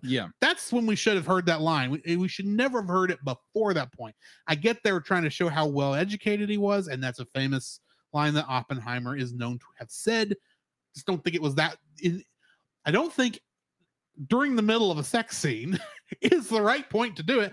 Plus, if I remember correctly from the news, this kind of made some of the actual Hindu people mad because it was disrespectful to their religion. Right. So maybe not your wisest choice there, Christopher. Just throwing this out there. The choice to have. Grant, I'm not a big fan of sex scenes in general. Okay. The nudity, I'm not a fan of at all because I don't think it's necessary in a piece of art. I think you can find more creative ways to show it than just, or to tell you that that's what's going on without actually showing it. Yeah. I understand that's not true for everyone. This is just me. Call me a prude. I don't care. Okay. But you could have shown this in a better way, a more classy way, instead of just going completely vulgar with it. Fair. That's really what I'm going with. So yeah, the full frontal nudity is my first dislike. And no, that does not mean I'm gay. Okay, then. I'm just saying, because I got to realize I'm saying it's like, oh, you don't like full frontal nudity? What kind of straight man doesn't like full frontal nudity? I'm like, I have principles. I am a Christian. There are things I've been called not to do. Right. And one of those is objectify women. True. And I'm sorry, that scene objectified women. Agreed. Especially that particular woman. Yes, I would agree with that perspective. I agree with your point. I agree with even though point. It wasn't really sexy, but just saying. No, it's not supposed to be sexy. So I think from my artistic perspective, be like when they use scenes like that because they're trying to provoke and bring out something that is raw, it is dirty, it is something that is like to be unseen, and they're showing it. It's meant to be brutally honest. It's supposed to be brutally honest, and I enjoy that from an artistic standpoint. And I understand when they do stuff like that. Right, I understand it from artistic perspective, but as a artist who understands that not everyone's perspective is the same. Agreed. And there's some people who's like, my thought has been, it's like if a version of this was released on like cable television with the kind of edits they would need to do to have it be shown on even on a regular cable television. I don't know about HBO because I've never looked that closely into it because I just didn't watch HBO growing up. That'd be the version of this I would suggest to most people, just because it probably would edit around that scene in a more classy way. Okay, fair enough. That's my theory. Fair enough. I'll be like, I've always respect artists, their decisions of what they do, and I'm not a fan of we're going to edit you because we don't like what you did. But there again, I know that's not what you're saying. Yeah, that's not what I'm saying. I'm saying there could have been ways he could have done it better from an artistic point of view that would be easier for people with my conscience. Yeah, agreed. I mean, like I'm in the same boat in some ways, but then there again, there's the artist in me that says, "Oh, I get it. Be expressive." I get it. That's the thing about being a Christian artist. We see we want things to be where we don't feel like our conscience is being messed with. Like, granted, I was originally going to see this movie with my parents. Yeah, and then I gave them the heads up, like, that's probably not good. And I had to make the call on and say, hey, by the way, you need to be aware of this. A movie that you're thinking is going to be about the atomic bomb is actually going to include sex scenes. Yeah, and full frontal nudity. You need to be aware of that. Which, when you think it's going to be about the atomic bomb and not just a biopic about this one man. Yeah. If you have that issue. Yeah. And I understand why they were trying to show it because of the affair and all. Yeah. I just think there's like a better way you could have done that would have told you the same thing. Yeah. Without being so explicit. I agree. And also kind of going with the whole. That's just my theory. Yeah. So if I was giving a critique. Yes. And I agree with your critique. I do. And also good to like where scripture says they'll be like, if you do something that causes another one to sin, be like you've sinned yourself. And I can see where it'd be like if you say if you did something that has something that causes another brother or sister to sin, be like, you caused them this sin, and be like, that would be more weight on my conscience, because be like, I think about the stuff, some of the stuff I draw, and it's just like, be like, how is that affecting people? Yeah. And it really makes you think. And it's that gap between the artistic mind and the Holy Spirit's conviction. So that's one of the things, kind of like, it's that conviction. That is the word I was looking for earlier. It's more conviction than anything. Because there can be like, I'm a fan of, be like, hey, if an artist wants to do this, because what was it when I was an artist can do whatever they want. Doesn't mean I have to watch. Exactly. Because I think I did a political test one time. I was in college or in high school, and they were like, what do you think of this? And it was a jar of urine with a cross, with a what that Catholic crucifix with a crucifix submerged in it, and sealed up the whole bit. And asked, what do you think about that? And I was like, you know what? I'd be like, I may disagree with it, but it's the artist's decision. That's what they do. And I'm kind of in the middle of it. So, and the same way, be like, if it's going to cause a brother or sister to sin because of something I did, maybe intentionally or unintentionally. So, yeah. I would ask, what was the actual artist's intent when they were making this? What were they trying to say? That's the. I'm saying this is what I'm not saying this is not what you did, or what I would do in the situation, because when you're in the middle of what you're referring to, you're not going to get this actual answer. But when even when we're doing a review for the show, exactly, my first thought is, what's the artist's intent? Exactly, what are they trying to do? Exactly. First, second, how well are they communicating it? Exactly. So when you're saying, you're giving the example of that thing, it's like, how do you feel about this? So it's like, well, what's he trying to say? Yeah, exactly. Is this supposed to say one thing, or is it supposed to be like just completely sacrilegious? Like, I hate, like purely atheistic. It's like, well, then I can just I just don't like this. I don't agree with this guy, and we can move on. Yeah. If it's something else, it's like, well, I think you misinterpreted what any of these things possibly mean. Yeah, possibly. But anyway, so yeah, just like, I'm actually trying to think of the dislikes in this film. It had be like, it's see, I had a couple. It'd be like, it has some like, I don't know, pacing issues. I don't see pacing issues, because it is telling a very visual storytelling, and a very traditional storytelling through visual mediums and audio mediums. And I really, because here's one. The one where he says, be like, now I've become death. Historically, Oppenheimer thought it. Be like, he had it, the thought came in his mind when the bomb went off, but he never said it. He would say it many years later, but he never said it out loud during the drop. So it was something that was like in the back of his head, that kind of popped up because he's read that, because he's very literate. Very literate, very literate. So I would say the use of, definitely when he says it during the film.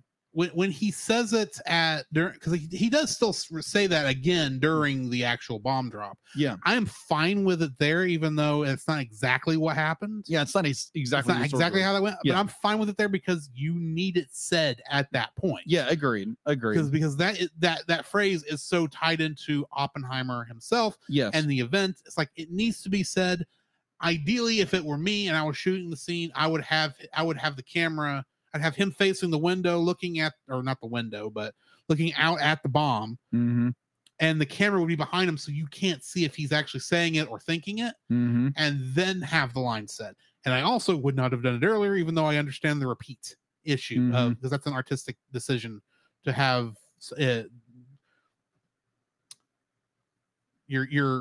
you could say two different explosions with the same phrase. I get the mirroring effect. Yes. Okay. I get that.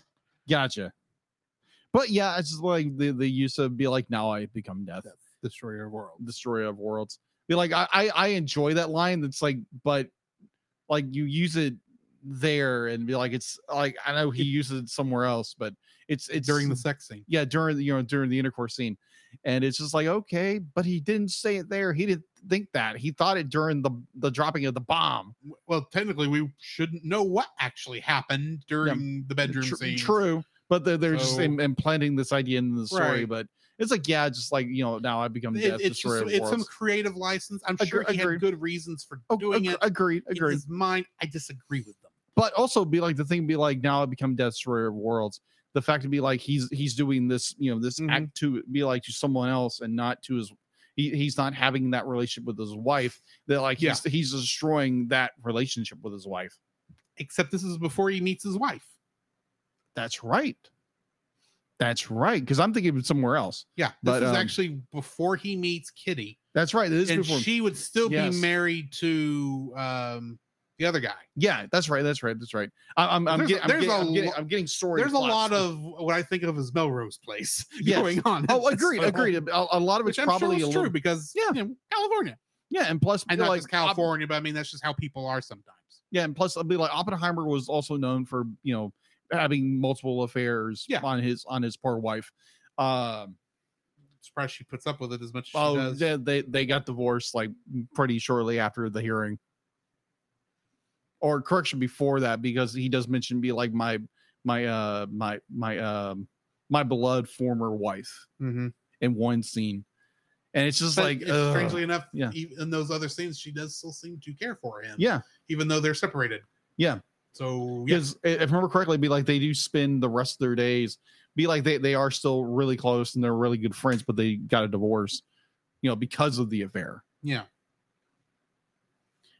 My second dislike is not really a dislike on this film. It is a trend I'm seeing in Nolan's films, and while it's here, I will admit here it's probably done better than some of his others, and that is telling the story out of order. Okay, yeah, I make here it's done fairly well. You can tell this is like his third or fourth time to do it this way, because he did this in Dunkirk, which it was not done bad there, but there was some confusion, especially since most scenes looked the same, so you had to remember. This group is at this time. This group is at this time, and the plane is at this time, and how it's all separated. But most of the scenes, because it's all happening on the same day, it's very visually distracting the way that's done. In Tenet, it's part of the story, so it makes sense. It does, but at the same time, there's some moments where I remember thinking, this is a little more.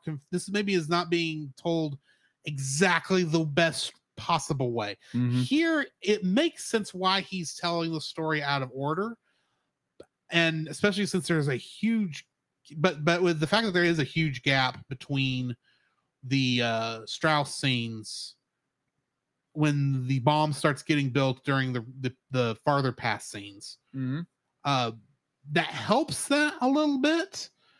But there's still moments where it was like, okay, what's going on with Strauss? What's going on with this? Especially the scene they're doing in the ballroom where they're talking about the hydrogen bomb. They keep having to move the flower pot out of the way, or talk around the flower pot. That was confusing because it's like, when is that taking place? Is that it's obviously after he's on the AEC commission, but is it before? I was confused for a bit during this film when each of the hearings were taking place, because visually Oppenheimer's hearings for his security clearance, since they were told from his point of view, were in color, which made me think it might have been back during like the actual building of the atomic bomb. And then the scene I was talking about with the flower pot, that felt like it could have been like much later. And it's like, granted, if I had done my job, not my job, but if I had done my research and actually looked at the events as they were actually shown in real life, actually done research before the movie, which I didn't want to do, because when I go to a movie, I kind of want to just be, taken for a ride. Yeah, agreed. On the story. And I really did not do my research on this ahead of time. And the last time I looked into anything World War II related out of just random information that came my way, I was in high school. So it's been a bit. outside of just little things here and there. Yeah.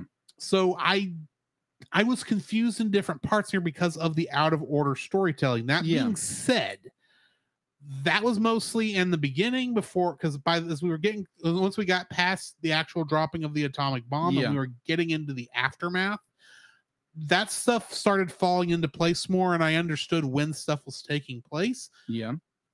But for the first bit of this movie, I was confused.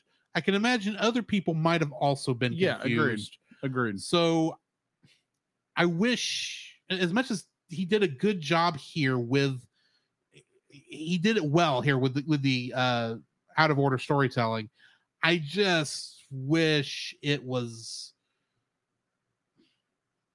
I kind of wish going forward he'd back off of doing things that way. Yeah, I agree with you, and because there again, I've seen all three of those films. Yeah, and they're done excellently.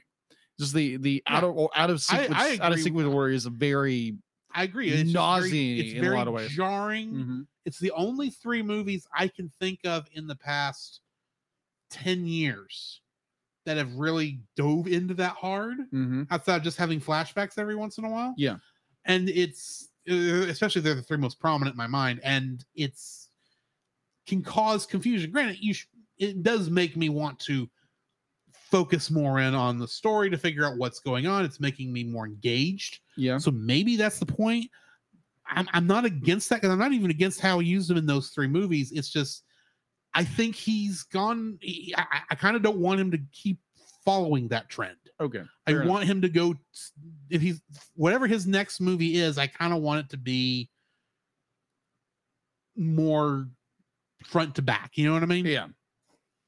Tell a linear story rather than, because the last linear story. And the thing is, I say Dunkirk was the first one.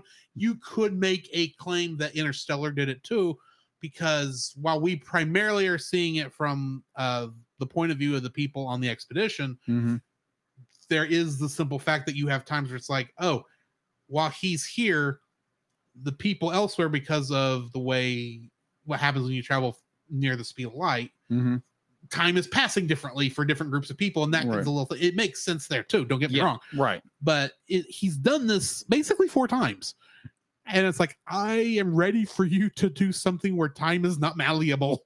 Fair. It's not presented malleably. Okay, I got you. Yeah, what did that be? That was my second, so this would be my second. Third. This is my third. No, it is your second, because you had a hard time coming up with dislikes. That's right. Sorry, like you went first. I went first. Yeah, so your second. My second would also be the time dilation of where things. Am I using that right? Time dilation. Yeah.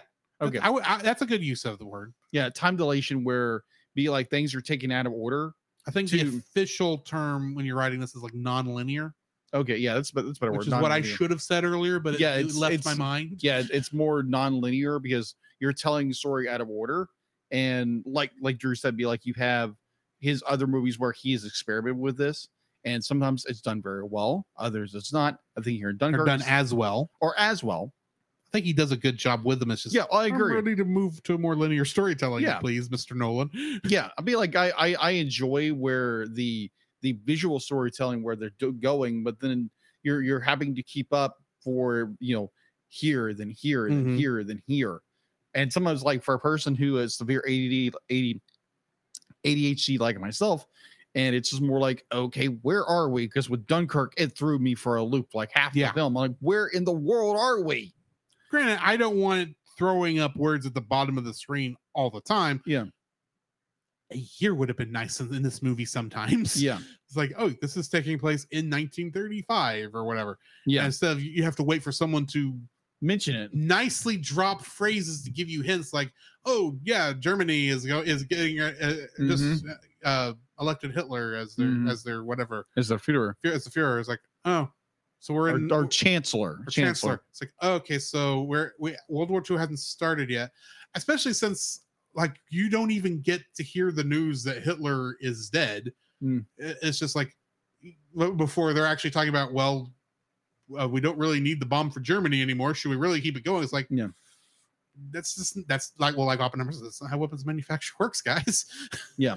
Well, okay. Here's one.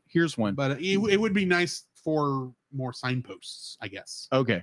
So I think I'll go with this one. I'll go with my third in a minute. But yeah, this the the non-linear storytelling gets a little irritating in the film. Be like, once you realize what's going on, you can track it. Granted, yeah. So sorry. Like once you can get track of what the non-linear storytelling he's doing, be like, it's brilliant. But if you're not paying close attention, it gets really confusing. And I think where you can lose interest in the film because he's just bouncing from here. Yeah. And I totally get it. So yeah, the non-linear storytelling gets a little baffling. It gets a little overwhelming sometimes. Okay, so yeah. My third dislike for this film just left my head.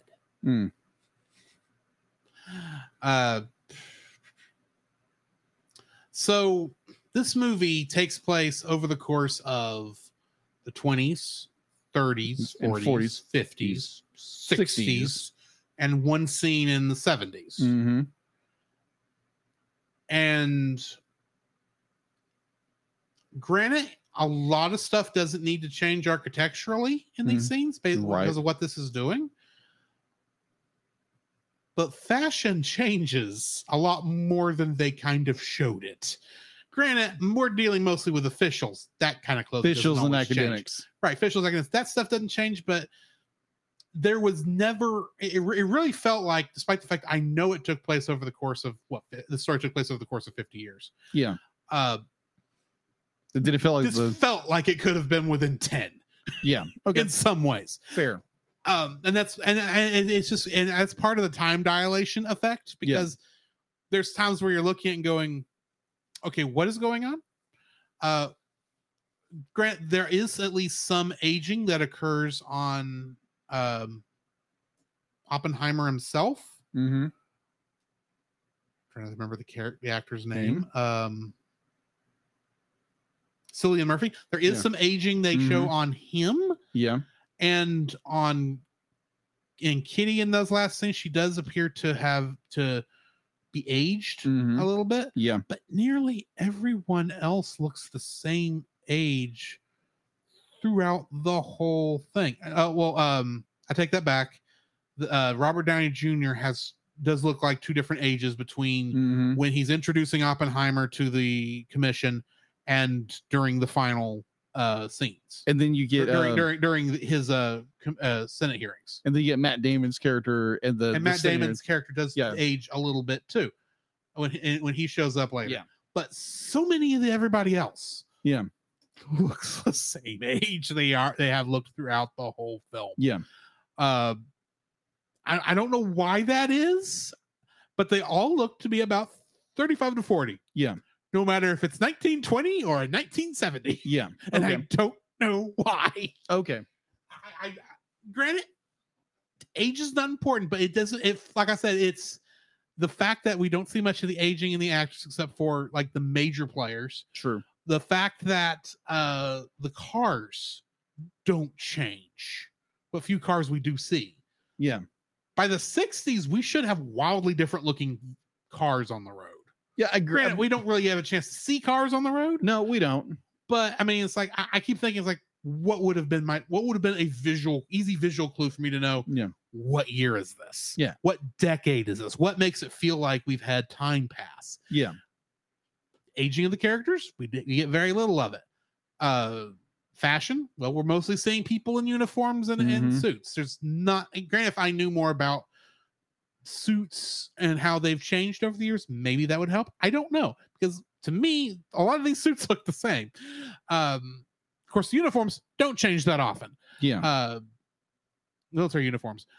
Cars would have been a change, but we don't see that many cars in the film outside of actual military vehicles, which would not have changed that often. It feels like you're expected to know the history of you're supposed to know when all this stuff takes place before you enter the theater.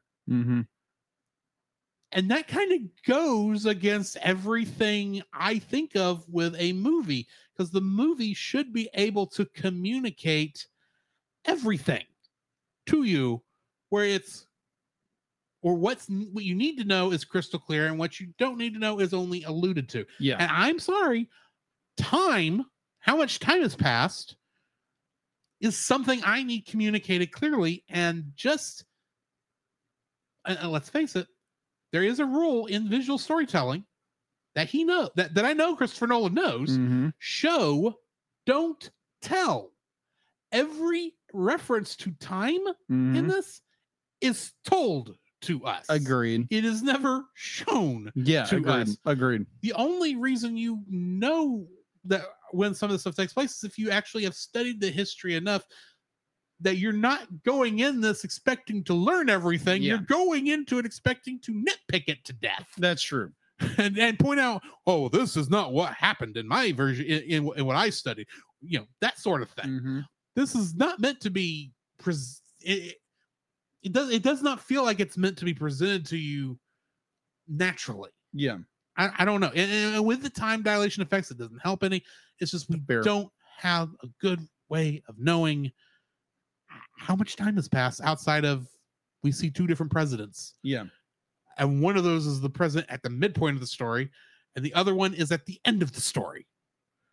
We didn't get the ones beforehand. We never saw Roosevelt. Yeah. We get Roosevelt gets talked about, but we never saw him. Yeah. And definitely didn't see Eisenhower. True. Even when he was a general in the army, which would not have made sense the way they were telling the story. Yeah, because he would have been in the campaign in Europe. Right. Because even though World War II happens, it happens off screen. Yeah. Granted, I don't need it to happen off screen, on screen. I don't need to see that. We don't even get to see the actual bomb on Hiroshima or Nagasaki. The only atomic bomb we get is Trinity. Yeah. Despite the fact, if I remember correctly, there was one or two more tests that Oppenheimer did before he quit testing atomic bombs. Right. To my understanding. Because they were testing different things. Because he didn't shut down automatically. He was still in charge of the project for a while. Even though he was doing all this other stuff. Because there were still things that went off in the New Mexico desert. And the Nevada desert before it became illegal internationally to test atomic weaponry above the ground. So there. It's just like there's so little ways of telling when something is happening. It really feels like this could have happened within a decade. Fair. Instead of over the course of half a century. So yeah, that's my third dislike. And I admit to some degree these are nitpicks. Fair. Except for the first one. That's literally a problem I have, not just with this movie, but with a lot of thought in modern cinema. Gotcha.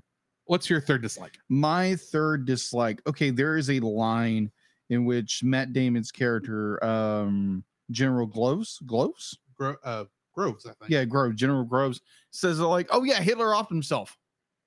I'm like, okay. So as a history nerd at World War II, okay, so depending on what you're about to say, I may have a rebuttal. Okay, sure enough. All right, so if we are talking the point where Germany surrenders at the end of the European campaign, so the Americans at this point do not know that Adolf Hitler has died. The only information they are given is that Adolf Hitler has died fighting in the front line with his men. That's the only point of reference we know from an historical standpoint. Now we know historically what happened. Yes. But from at that point in time, there would be no way of knowing. And plus the Russians went in and falsified that Hitler had not died and told Truman and told Roosevelt before his death that Hitler had not died. They didn't find him. Now later the Americans came in to the occupied area and found remains. But it was well known that the Soviets hid that information from America and the rest of the world because they wanted to keep this big secret because it would be Russia who did everything. And So when Damon's characters be like, oh yeah, he offed him up. We didn't know that. We honestly be like, from an historical standpoint, be like, we did not know that. All we knew is that Germany surrendered, and what we were told was either Hitler had be like they didn't find him, or B, they were told that he died in the front lines, in which everybody knew he didn't. Yeah. They knew he was in his bunker. That was it. So just to be like, oh, he offed himself. We didn't know that for, I think it's like a couple of weeks, after the surrender. So when he says, be like, oh, Hitler offed himself, it's like, historically it's inaccurate, but nuance. That's a nitpick. I do not have a rebuttal. My rebuttal was going to be, because I was assuming you were saying we didn't know exactly what happened in the bunker when this happened, which is kind of what you said. Yeah. But I was like, well, he's just kind of guessing, or maybe he didn't get, there's no way the information would have got back to Groves that fast what actually happened to Hitler. And I was going to say, well, it's just literary license, but the way you put that, it's like, yeah, we would not be able to even make that. That's a stretch too far to say. Yeah, agreed. Literary, agreed, because it would creative license on that. That's just agreed. It's more of a that's one of the other little minor issues this film has, is like, oh, major details that affect like the history outside of this story, we're going to kind of just touch them and go away. Yeah, touch them and go away. We're just going to fast forward past that, because while that information is important to the story, exactly how much they know is not. Yeah, agreed. And that is a little annoying. Yes, agreed. So yeah, when I remember Grove saying that, I was like, wait a minute, he wouldn't know that information yet. Unless he had intel that would come directly from the front line, in which America wasn't in Berlin at the time. It was the Soviets. Yeah. And the Soviets weren't telling the US the truth. So from a historical standpoint, Groves wouldn't have that information. All they would know is like, oh, Hitler died. Now, if he would have said like, oh, I just heard Hitler died, it's like, no, he ought to be like the plank offed himself. Even if he said he probably offed himself, I would accept that. Yeah, because it's like, oh, you're guessing. You don't know. You're just assuming. Oh yeah, exactly. Hitler, he was hiding in a bunker. He probably, that guy must have been more of a coward than we realized. Yeah, which was the narrative going out anyway. Right. So I mean, yeah, he probably offed himself. Probably. If he had said it like that, but it's like, no, he offed himself. It's like, yeah, I agree with you. There's no way there's no way on earth he would know that information. So but yeah, historical nitpick. That's about it. So we need to rate this movie. Yeah. What are you working at? And we have forgotten this, I think, twice already. What would that be? And I just remembered this. For plus movies, we don't rate on the numerical scale. Right. We rate on a star. That's scale. right. It's and stars. We forgot this. At least on Doctor Strange. We did. I don't remember if we did it for Glass Onion. I think we did it on Glass Onion, but we forgot it on Doctor Strange, and by the time we remembered it, it was already too late. Yeah. So we do stars on plus. Stars on plus. Yeah, we're weird this way. Yeah. How many stars are you giving this? I'm gonna give it a 5. I'm gonna give it a 5. Be like, yeah, it's got little hiccups here and there, but you can almost forgive it for that, because that's where the artistic drive is going for this film. And Nolan is a artist, a visual storyteller, and a artistic director, and that's what I love about his artistic style, his direction with movies, because he be like, even with the Dark Knight trilogy, you can tell it's like, this is storytelling at its best. Be like, no matter what film you're talking about, it's done very well. And be like, yeah, you can nitpick films to death, but I think Oppenheimer as a film is, I'm not gonna say it's perfect, but like, it's a 5-star film. Go watch it. Now, granted, if you are more sensitive to nudity and sexual situations, be like, you might want to just get the heads up. Be like, there's going to be that in this film. But overall, I enjoyed this film, so I'm giving it 5 stars. I'm giving it 4.5 stars. Okay. And the reason for the knockdown, you can probably guess, is the nudity. I get that it's a creative decision, and it was a decision he made, and it's probably was a good creative decision if you are not concerned about the things I'm concerned with. Agreed. Because it's not the creative decision I would have made if I was making this film. I understand. So, and my issue is, like I said before, I think you could have talked about these events classier than it was done. Okay. The nudity was unnecessary, and it might have even been better had you not made that choice. That's my opinion. It's what I would have preferred. And because to some degree ratings are subjective, not objective, right? I have to knock it a half a star down to 4.5, because it's like, if you had not had that is literally the only thing stopping me from suggesting this film to other people, because I can't. Fair. Because of that scene. I don't care if these people, if the person is fine with the nudity. I can't, because I'm afraid of what it says about me suggesting a film with that kind of scene in it. It's just my thoughts on it. Yeah. I will say the rest of the film, spot on. If a cut of this film came out, like maybe a made for TV cut or cable TV cut or something like that, especially if Nolan actually worked on it and made a version that he was fine with, even though he didn't, maybe he's not 100% on board with that kind of decision. I would suggest that cut maybe over this one, just because I dislike the nudity that much. I think it could have been done, but it's actually an artistic, just the artistic decision of doing it is what I'm critiquing. Okay, fair enough. Because I think you could have done it better and made it more accessible to more people.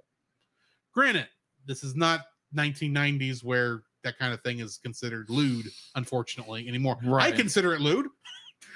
So I get that this is a different time period and different ways of looking at things. Yeah, but totally understand it. Yeah, it's for that reason I'm giving it 4.5 stars. Gotcha. So next week, we're back on the actual schedule. Yeah, and we're doing a Disney film this time. Boy, that's a jump. Just a little bit. Just a jump from we go from anime to live anime action with nudity to a live action movie with nudity to Disney with a frog and a princess Princess and the Frog. A film I have not watched. I've watched it and had a very interesting conversation with Celeste over at Geek Devotions about that, and I was like, oh, okay, cool. I'll definitely rewatch it and pay a little more close attention this time. Well, admittedly, you had told me of the issue that you had with it. Yeah. And it was one of those things that when I thought, well, I just need to review, we need to review the film, and then I can rebut that when you give that as one of your dislikes, if it needs to be rebutted, or I can agree with you. I didn't know we were going to get on a show with Celeste and she was going to tell you to your face what it was actually. Right. Great. Which I appreciated it. I believe that was back on the Addams Family episode. It was. Or was it Howl's Moving Castle? I think it was Addams Family, because it was just her and us. I think it was. John was not there. Yeah. So, join us next week for our look at a swampy princess film. A swampy princess film. Yes. A lot of hopping around. Indeed. Join us next week for that. In the meantime, we are going to jump into talking about what we've been watching, the news, and a little bit of X-Men right after this. This podcast is a proud member of Culture Box. Whether you enjoy geeky reviews, comedy, or original fiction, you can open up the Culture Box and find something excellent for your soul. Point your web browser to culturebox.media. This week, we suggest checking out Geek Devotions. Geek Devotions is a collaboration of devoted geeks that are devoted to letting people know that they are loved. They are not just a podcast. They are an entire network of shows, podcasts, and YouTube videos that are designed to encourage and challenge people in the geek community, bridging the gap between their faith and their geekdoms. They produce a weekly geek culture-infused devotional. There is their podcast, Com Talk. There's another podcast where they read books, allegedly. There's also another podcast where they look through the Gundam Watch. And if you like movies just like we do, you can check out them reviewing bad movies over at The Bottom Shelf. So you can find all their content and more at geekdevotions.com. The Cellcast would like to thank the following patrons: Ashley and Francisco Ruiz, Book of Gaming, PaulJPowers.com, and Melanie Dubois. To get your name on the show, plus uncut episodes, early access to the Cellcast Plus reviews, and special art from Jacob, please donate to us on Patreon.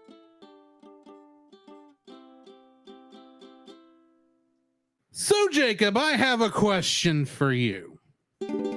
What have you been watching? What have I been watching? Well, between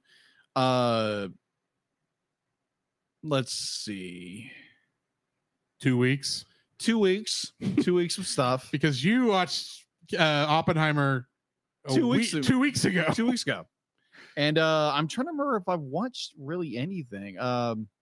I started watching Unsolved Mysteries on YouTube, actually, the original series, because I remember as a kid, like going to bed, because you went to bed at 7. Robert Stack's voice tell you about the terrible, horrible scary things of the mysteries that have been unsolved over the course of many years. Right, but I'm referring to more the theme song, just dun, dun, dun, dun, dun. Yeah, exactly. Scare the ever living Jeebus out of ya. Oh my gosh. Because I told a coworker about that. And it's like, yeah, I watched Unsolved Mysteries, and it's like, what is that? Because now, granted, she was born in 2004, so that was 2 years after I graduated high school. So I'm telling her about it. It's like the theme just scare you the crap out of you when you're a kid, and so mostly it was not even really scary stuff. But no, it wasn't. Kid, that's like you hear the serious man, talking about serious things. Yeah, Robert Stack's voice scared the crap out of you, and he's like, on June 11th, 1942, this such and such thing happened to this one woman in the middle of West Texas. Yeah, exactly. In the middle of Nebraska. So somewhere near Roswell, New Mexico in the 1950s. Yeah.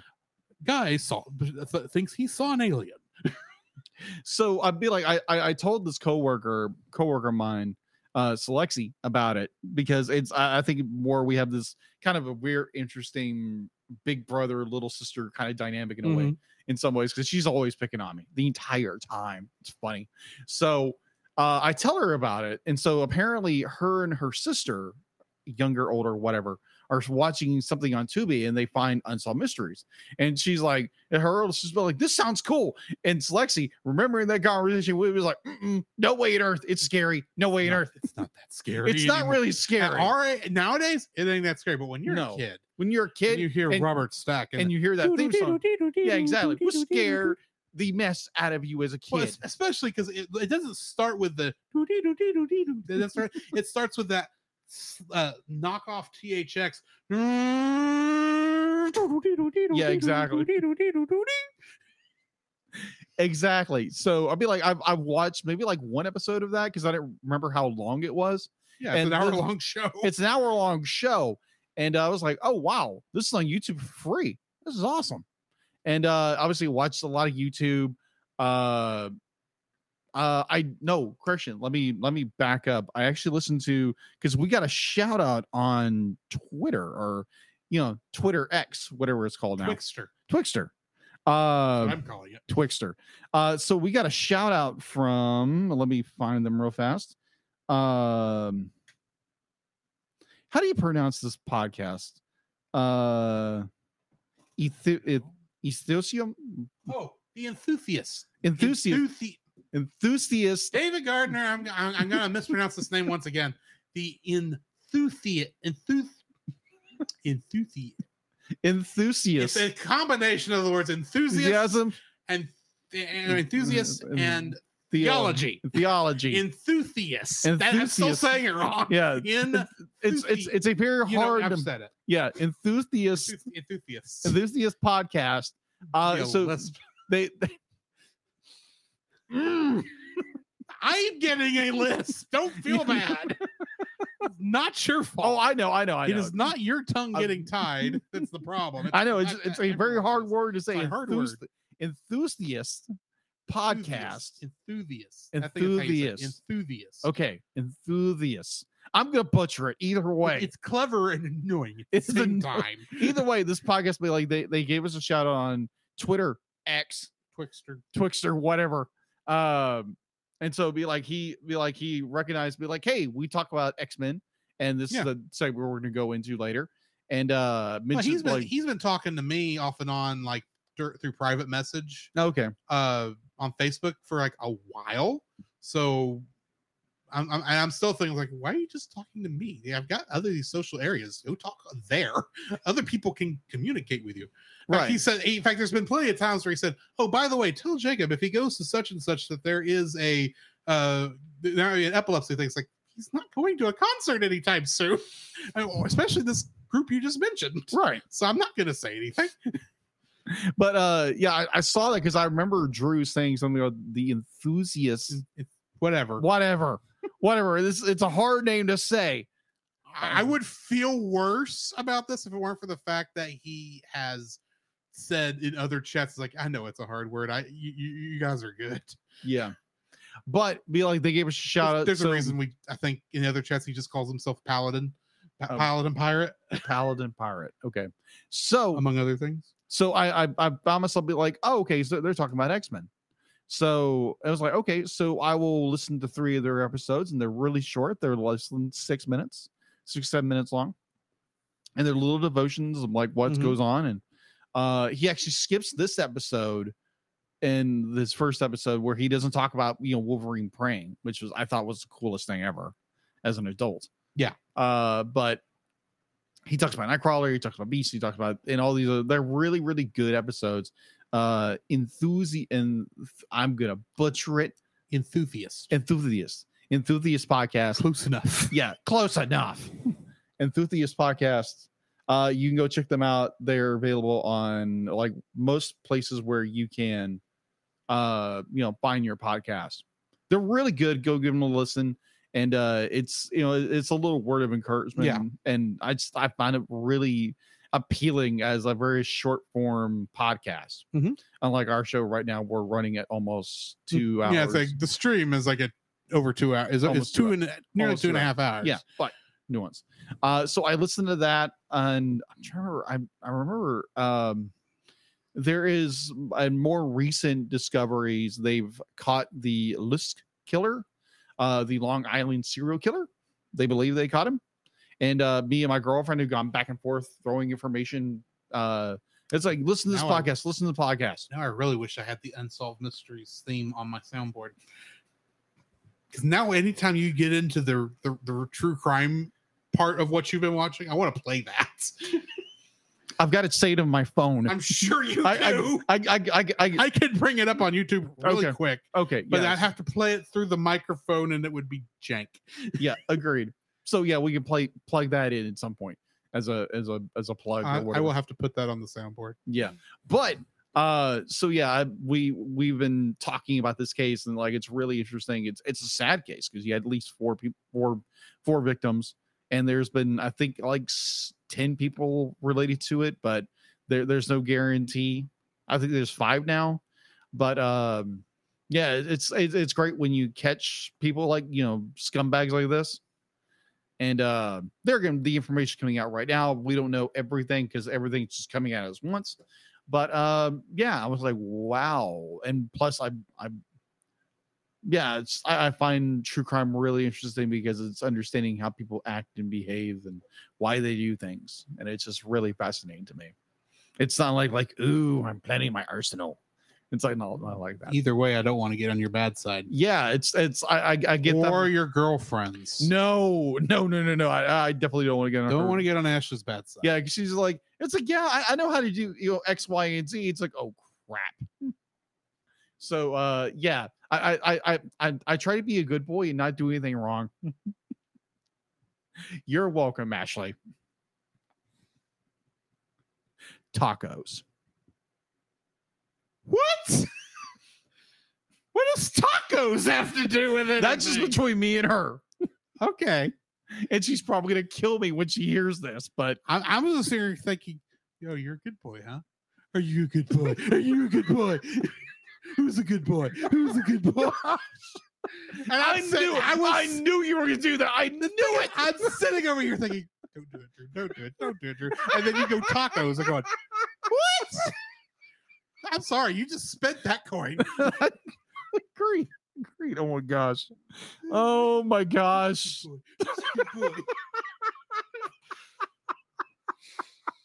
Oh my gosh. So going back to what I've watched and listened to. Oh my gosh. Oh man. This is why y'all listen, folks. I know Yes, it is. exactly. You're us making fun of each other. Someone clip that, please. But yeah, I think it's most of what I've watched was I watched a little on some mysteries, listened to a few more podcasts, did a lot more drawing. I'm trying to do 5 reels in 5 days, and that's a lot more challenging than I thought. And just trying to get more art out there and trying to, get people to, it's like, hey, look at my art. Hey, you want to buy something? Let me know. And just trying to get my, my visual not storytelling, but my visual artistic out there. So yeah, that's what I'm trying to do. And plus, be like, if you're a listener or you're watching, be like, if you like my stuff, leave a comment and share. That's all I ask. And like, of course. But yeah, that's what I've been watching and listening to. What have you been watching and listening to? Funny you should say it that way. So I'm still watching through Strange New Worlds. Okay. You know. And this week's episode I know what happened. Was the musical. Wow. I don't know if that's good or not. Yeah. It's not a bad episode. The concept is okay. As a person who has been in musical theater, okay, and is allowed to have opinions, even if that was just high school musical theater, I can tell you that the episode was not bad. It was not like I'm judging it on things that probably I should just let go. Mm-hmm. And the problem is I need to look up and see if the music in this was actually written by the people who wrote Let It Go, because there's a lot of those kind of power ballads. It's being sung, and most of the people who are soloists, they were not hired or cast for their singing ability. Mm-hmm. And in some cases, I'm watching this going, I don't know if you're singing, if this is you singing, if there's been auto-tune to massage it into place, because if there is auto-tune, it's not noticeable. I'll put it that way. It's not a bad auto-tune. And if auto-tune is being used, it should be not noticeable if it's being done correctly. The story was fine. I have some issues with some things. I'm debating how much to spoil here. You're not going to probably watch it, I'm guessing. Maybe. And if you're listening as a home, I may spoil a little bit.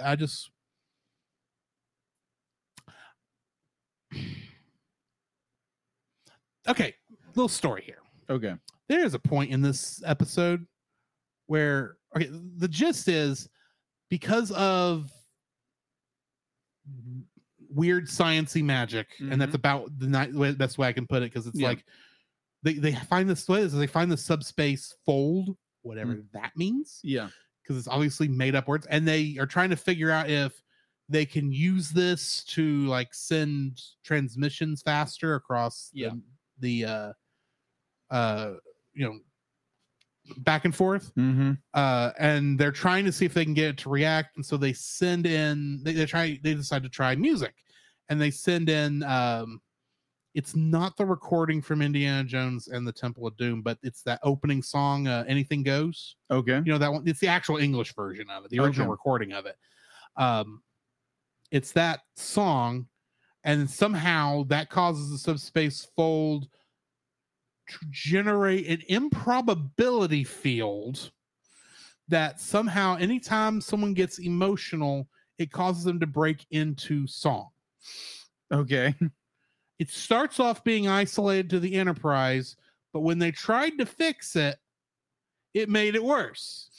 And now it's affecting everyone in the quadrant, including the Klingons. I saw that. I died. I saw a clip of that. I was like, what in the world? I am watching this, and there's a point in there where they're getting ready to do the final number, and what they're going to do is try to overload the improbability field by having everyone on the Enterprise do one big final number.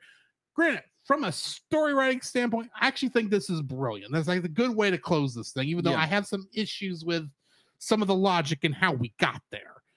For the most part, this is one of those episodes in the future I'm going to have to go, this is just meant to be a fun episode. I should let it go. But there's a part of me that's in the last couple, since I watched it, was like, what do I actually think of this as a person? Because I mean, it is a weird episode. The Klingons at one point do show up in this, and you haven't experienced NSYNC until you've heard it in the original Klingon. Oh my! They boy band the Klingons, and I'm going, I saw that. This is not what I was expecting. Granted, I get it; it's a funny joke. Oh yeah, don't get me wrong.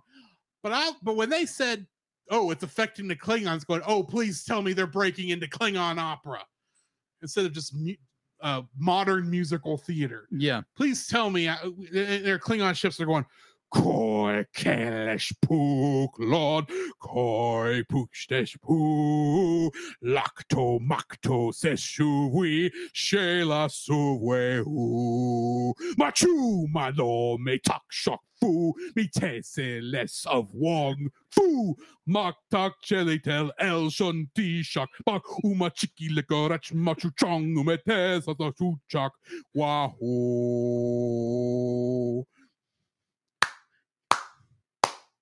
Most of that is from memory, and most of that is failed. And there's did some mispronunciations, but I don't think the Klingons are going to come and kill me for dishonoring their language in this instance. That'll be oh my I was expecting when Anson Mount says, "I think the last thing any of us need is singing Klingons." You get singing Klingons. It's like, I want singing Klingons, but what I want is opera, Klingon opera, because that's what Klingons would be singing and going into battle. And no, we get, I'm going to kill you with my necklace. It's like, I thought it was funny. It's funny. Don't get me wrong. But in the moment, I was like, well, I know why they said we have found the subject. We found the cause of our dishonor. It's like, and we were going to come and kill us. Like, well, I understand why you're angry at it, because it makes you look like idiots. I have never been a fan of boy band music or boy band choreography. Fair. And I hated to see this happen to the Klingons. I'm just saying, especially since the actor who played the head Klingon was one in the main cast last season. Okay. And he came back for this because it's like, well, we got to get the whole cast on this one. It's like, okay. And it's weird. It's like, it's not bad. It's just, it's not what you expected. It's not what you wanted. It's not what I expect. It's one of those things going forward when it's not fresh. It's like, it's like there's not going to be this moment of what fresh heck am I, what fresh feklar am I seeing here? It's going to be, okay, this is just meant to be a fun episode. Go with it. Enjoy it for what it is. It was fun.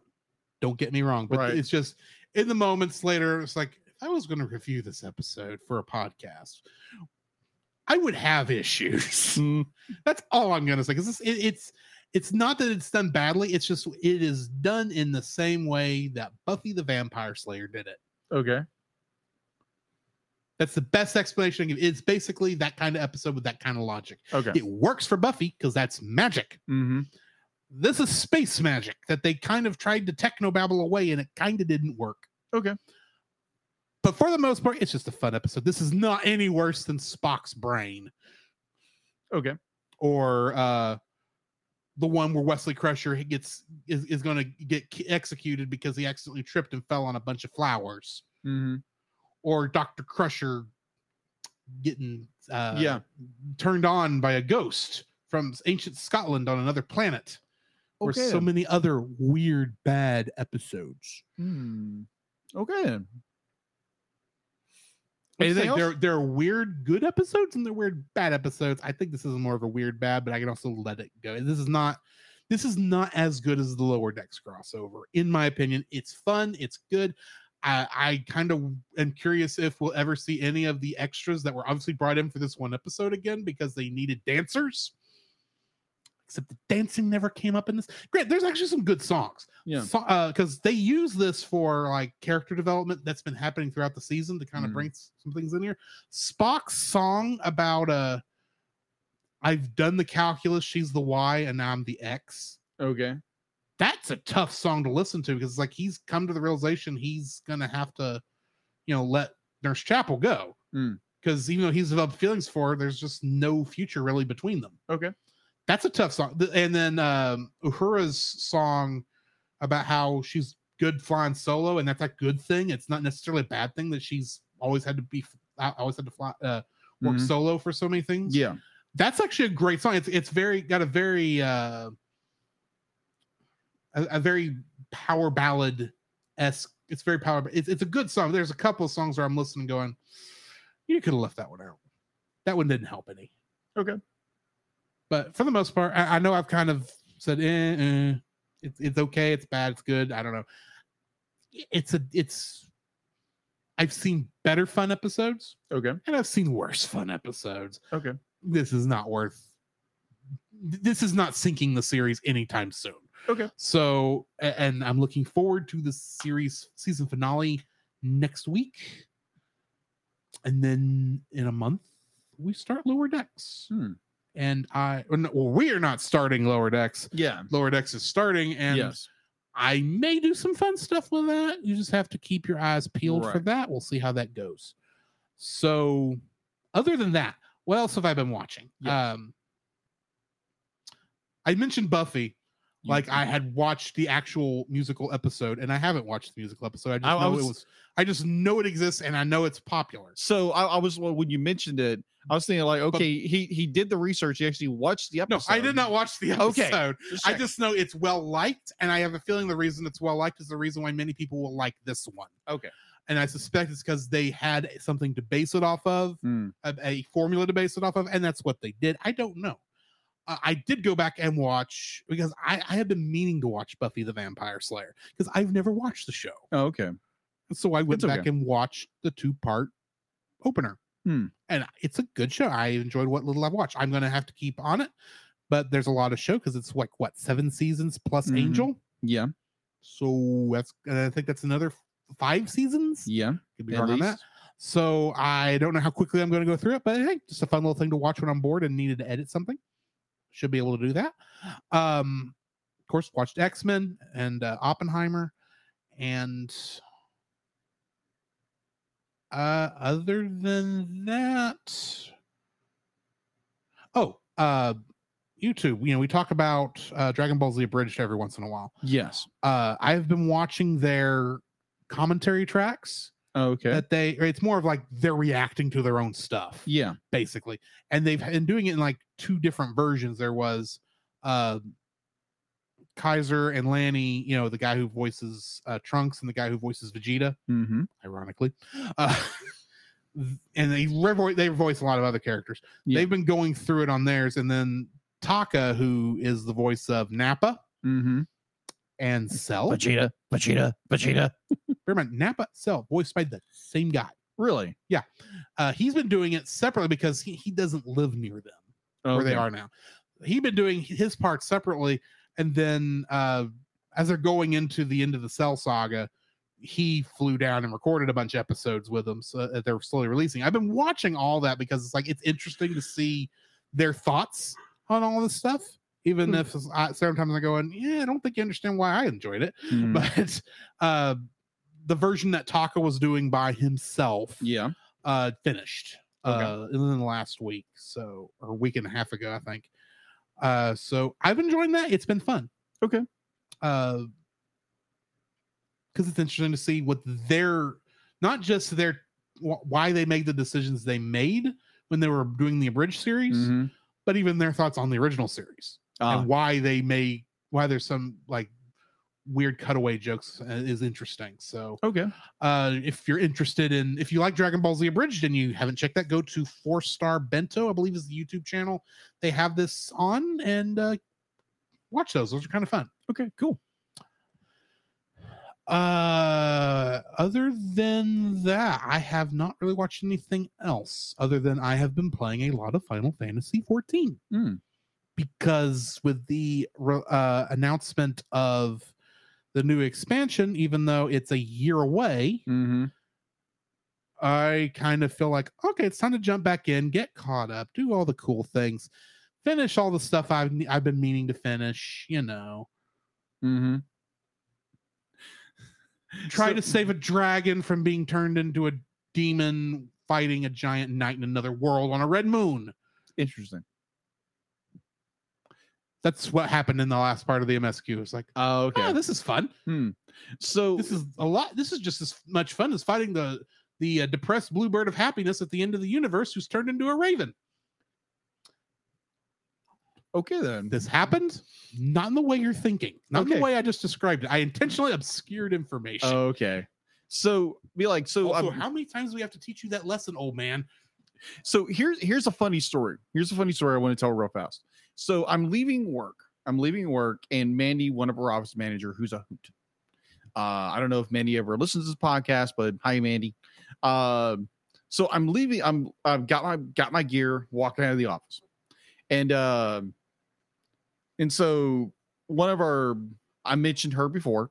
Apparently, she had called two of the office managers, be like, "You guys are just nerds and dorks." And it's like, why did she say that? It's because A, they read the Harry Potter books, and B, they watched the movies. I'm like, really? That's what most people do. Like, everybody, for the most part, has read the books or have watched the movies. I have very dear friends who be like, I'd be like, I'm a nerd, but I know nerds that just be like far surpassed like my good friend here with Star Trek or anything. It is just nerd about everything, and that's funny, and I love it all the time. It's so funny. But there again, this is not throwing shade at anybody who is a nerd at anything, because I think we all have our geekdoms that are just be like our love, our zenith of just love of something. So someone's hooks in pop culture. Yeah, our hooks in pop culture. That's a much better thing. So yeah, be like, if you are if you love Harry Potter, if you love Star Wars or Star Trek or anything like that, it's like, yeah, if you like that, that's cool. And if you want to geek out about it, just geek out about it. That's totally cool. And sometimes it's cool to watch people geek out about stuff they love. So yeah. So, Jacob. Yeah. What do we have in the news? The Cellcast News with your host Jacob Heron.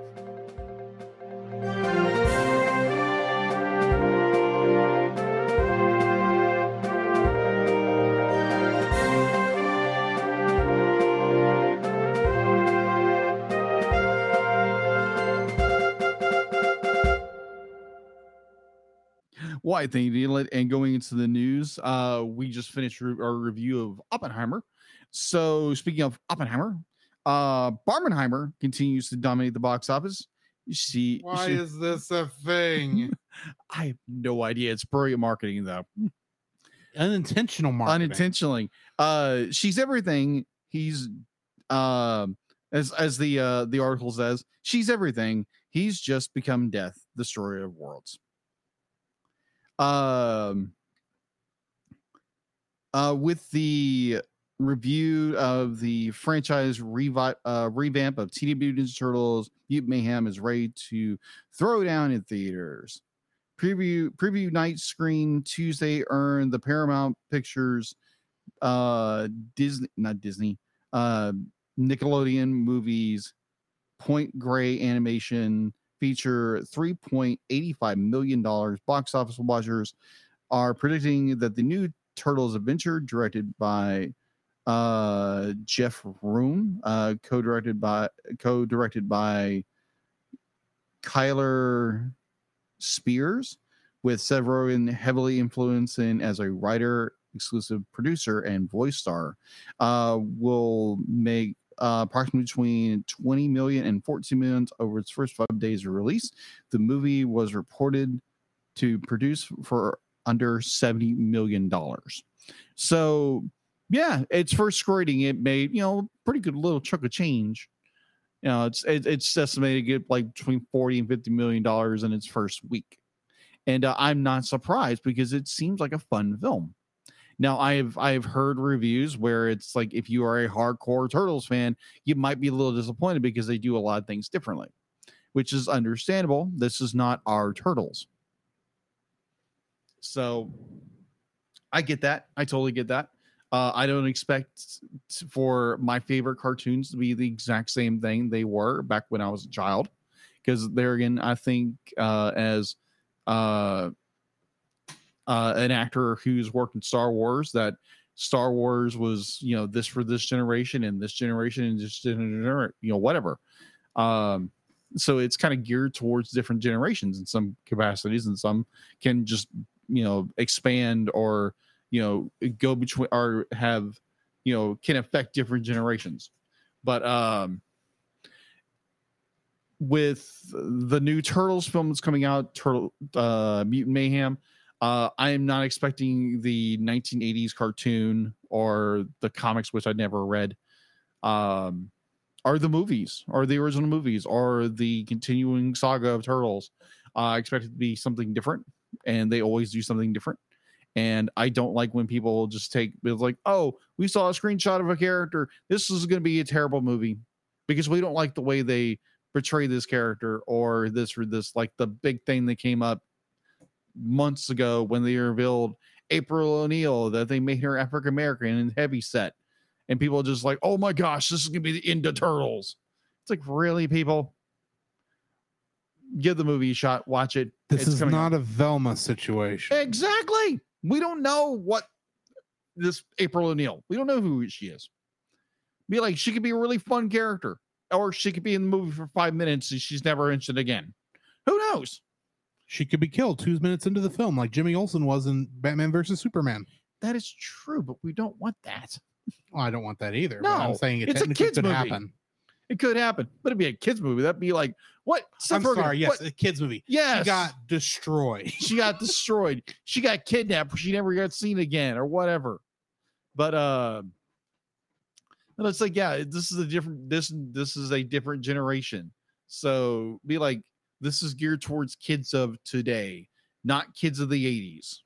So like, I'm going in with a nice perspective of Turtles, and a very fond of Turtles when I'm growing up, and having watched most of the Turtle series, as they've come out or gone and watched them, I'm looking forward to watching Mutant Mayhem and seeing where Seth Rogen has led the 4 Turtle brothers down a new path.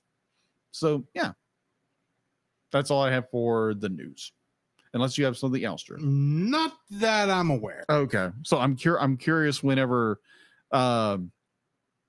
if Strange New Worlds was going to continue with a few, like another episode or two. I was curious whenever they're going to do an animated episode of Strange New Worlds. Yes, the Lower Decks crossover had some animation. Are the characters from Lower Decks I don't want to spoil stuff for you, my friend. Okay. But the Lower Decks, there are some scenes that were animated. Okay. That's all I'm going to say. Okay. Alrighty. All right. And we know a season 4 of Lower Decks is already approved, but we've known that for a while. Okay. Sorry, that's season 4. We already know about season 4. Season 5. Yes. Which probably means we're going to get a Final Frontier album artwork for that one. Anyway, let's go ahead and jump into our thoughts on X-Men. Mm-hmm. Previously on X-Men. Meet the sulky, over bulky, kinda hulky superhero. Optimistic and electrically Transistor superhero. and exotically erotic and aquatic superhero. That was the 1960s, dude. He's playing fun. X-Men, X-Men, it's today, X-Men, coming your way.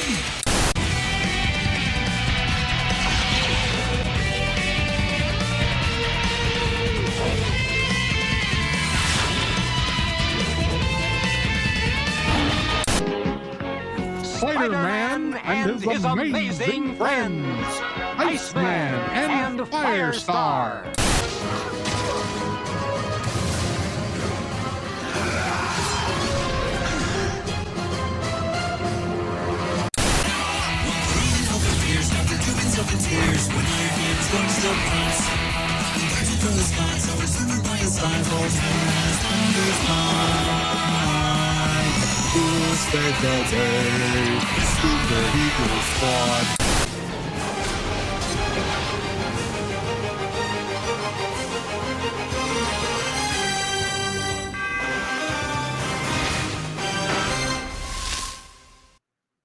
Our first episode tonight, Secrets Not Long Buried. Yes. First aired on February 17th, 1996, as a part of season 4.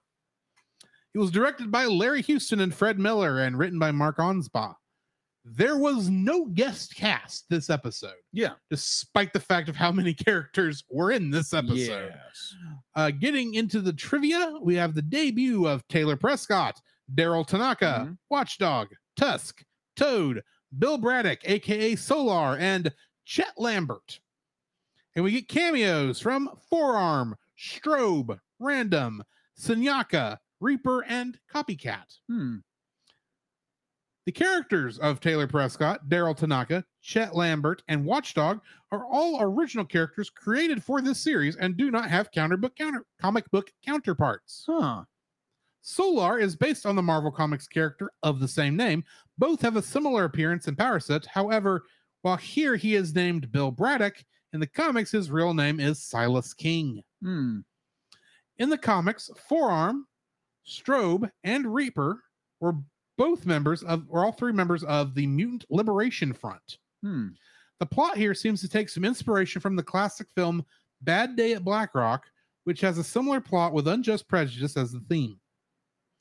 In the comics, Toad is a member of Magneto's first Brotherhood of Evil Mutants, as well as several other incarnations of the group. He is seen again as one of Magneto's followers during the season 5 series finale, Graduation Day. And since I have just mentioned a lot of Magneto, I am Magneto, master of magnet. in the comics, Senyaka is a member of the second group of Magneto's acolytes. He is seen wearing his acolyte's uniform, even though he is not seen when Fabian Cortez organizes the group in season 4's Sanctuary Part 1. What are your thoughts on this episode? I enjoyed it because there again we get more solo episodes from characters. Cyclops again is depowered because they're gonna be like he learns the valuable lesson and be like, even though I don't have my powers, I can still rally people. I can still be the leader that I've been trusted to be. And it's basically a gang of bullies who showed up and be like, oh, but more of a tyrannical rule over this little town. And these people have become afraid because he's Beardmonger, the leader, and are just made these people afraid of him. And then Scott shows up and it's like, oh, be like, yeah, I'm not afraid of you. I'm not afraid of you. I'm not afraid of bullies. And so he stands up for himself, and that causes the people of this town to realize it's like, hey, we don't have to be afraid. And I enjoyed the episode. It was a little bit of a jarring to it's okay. We got Cyclops again with no powers, but it was cool. At least it wasn't not another knock at Storm, but not be like we get more of her claustrophobia again. I enjoy that they're doing more. Yes. They're stretching their wings in a way with storytelling. It's just they had done so much with Storm early on. Oh yeah, seasons 1 and 2, then 3, then 4, and it's like, okay, we get it. She doesn't like enclosed places. We understand this now. But I enjoyed it. I enjoyed the episode. Now the next episode I enjoy even more. We'll get to that in a minute. Yes. Admittedly, when I first was watching this episode this afternoon, I thought I was seeing an animation error until I understood that, it was Watchdog who took his powers when he hit them with the psychic beam or whatever that was. I think that might be my biggest issue, is that some of these mutant powers shown in this episode don't make a lot of thematic sense. Agreed, with how the characters look. But I actually kind of like this idea of city boy coming to a small town, and they are prejudiced against them, and it being that kind of story. Yeah. Granted, him being a city boy, him being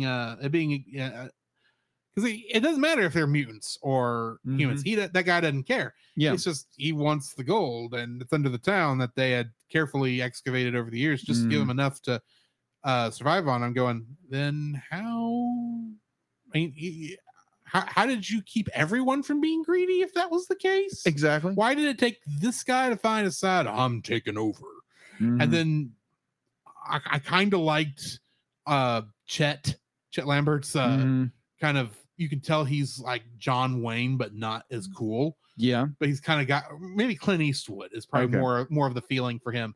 But it felt like, it's like, I just felt like the way he talked was like, you're not from around here, are you, Pilgrim? Yeah.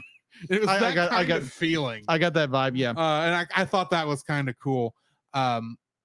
But for like just a standalone episode, this was good. I like that we did connect it back to what is technically an episode made after this, because it's actually a season 5 episode that we saw in the beginning of season 3. I love the way these things aired at this time. Yeah.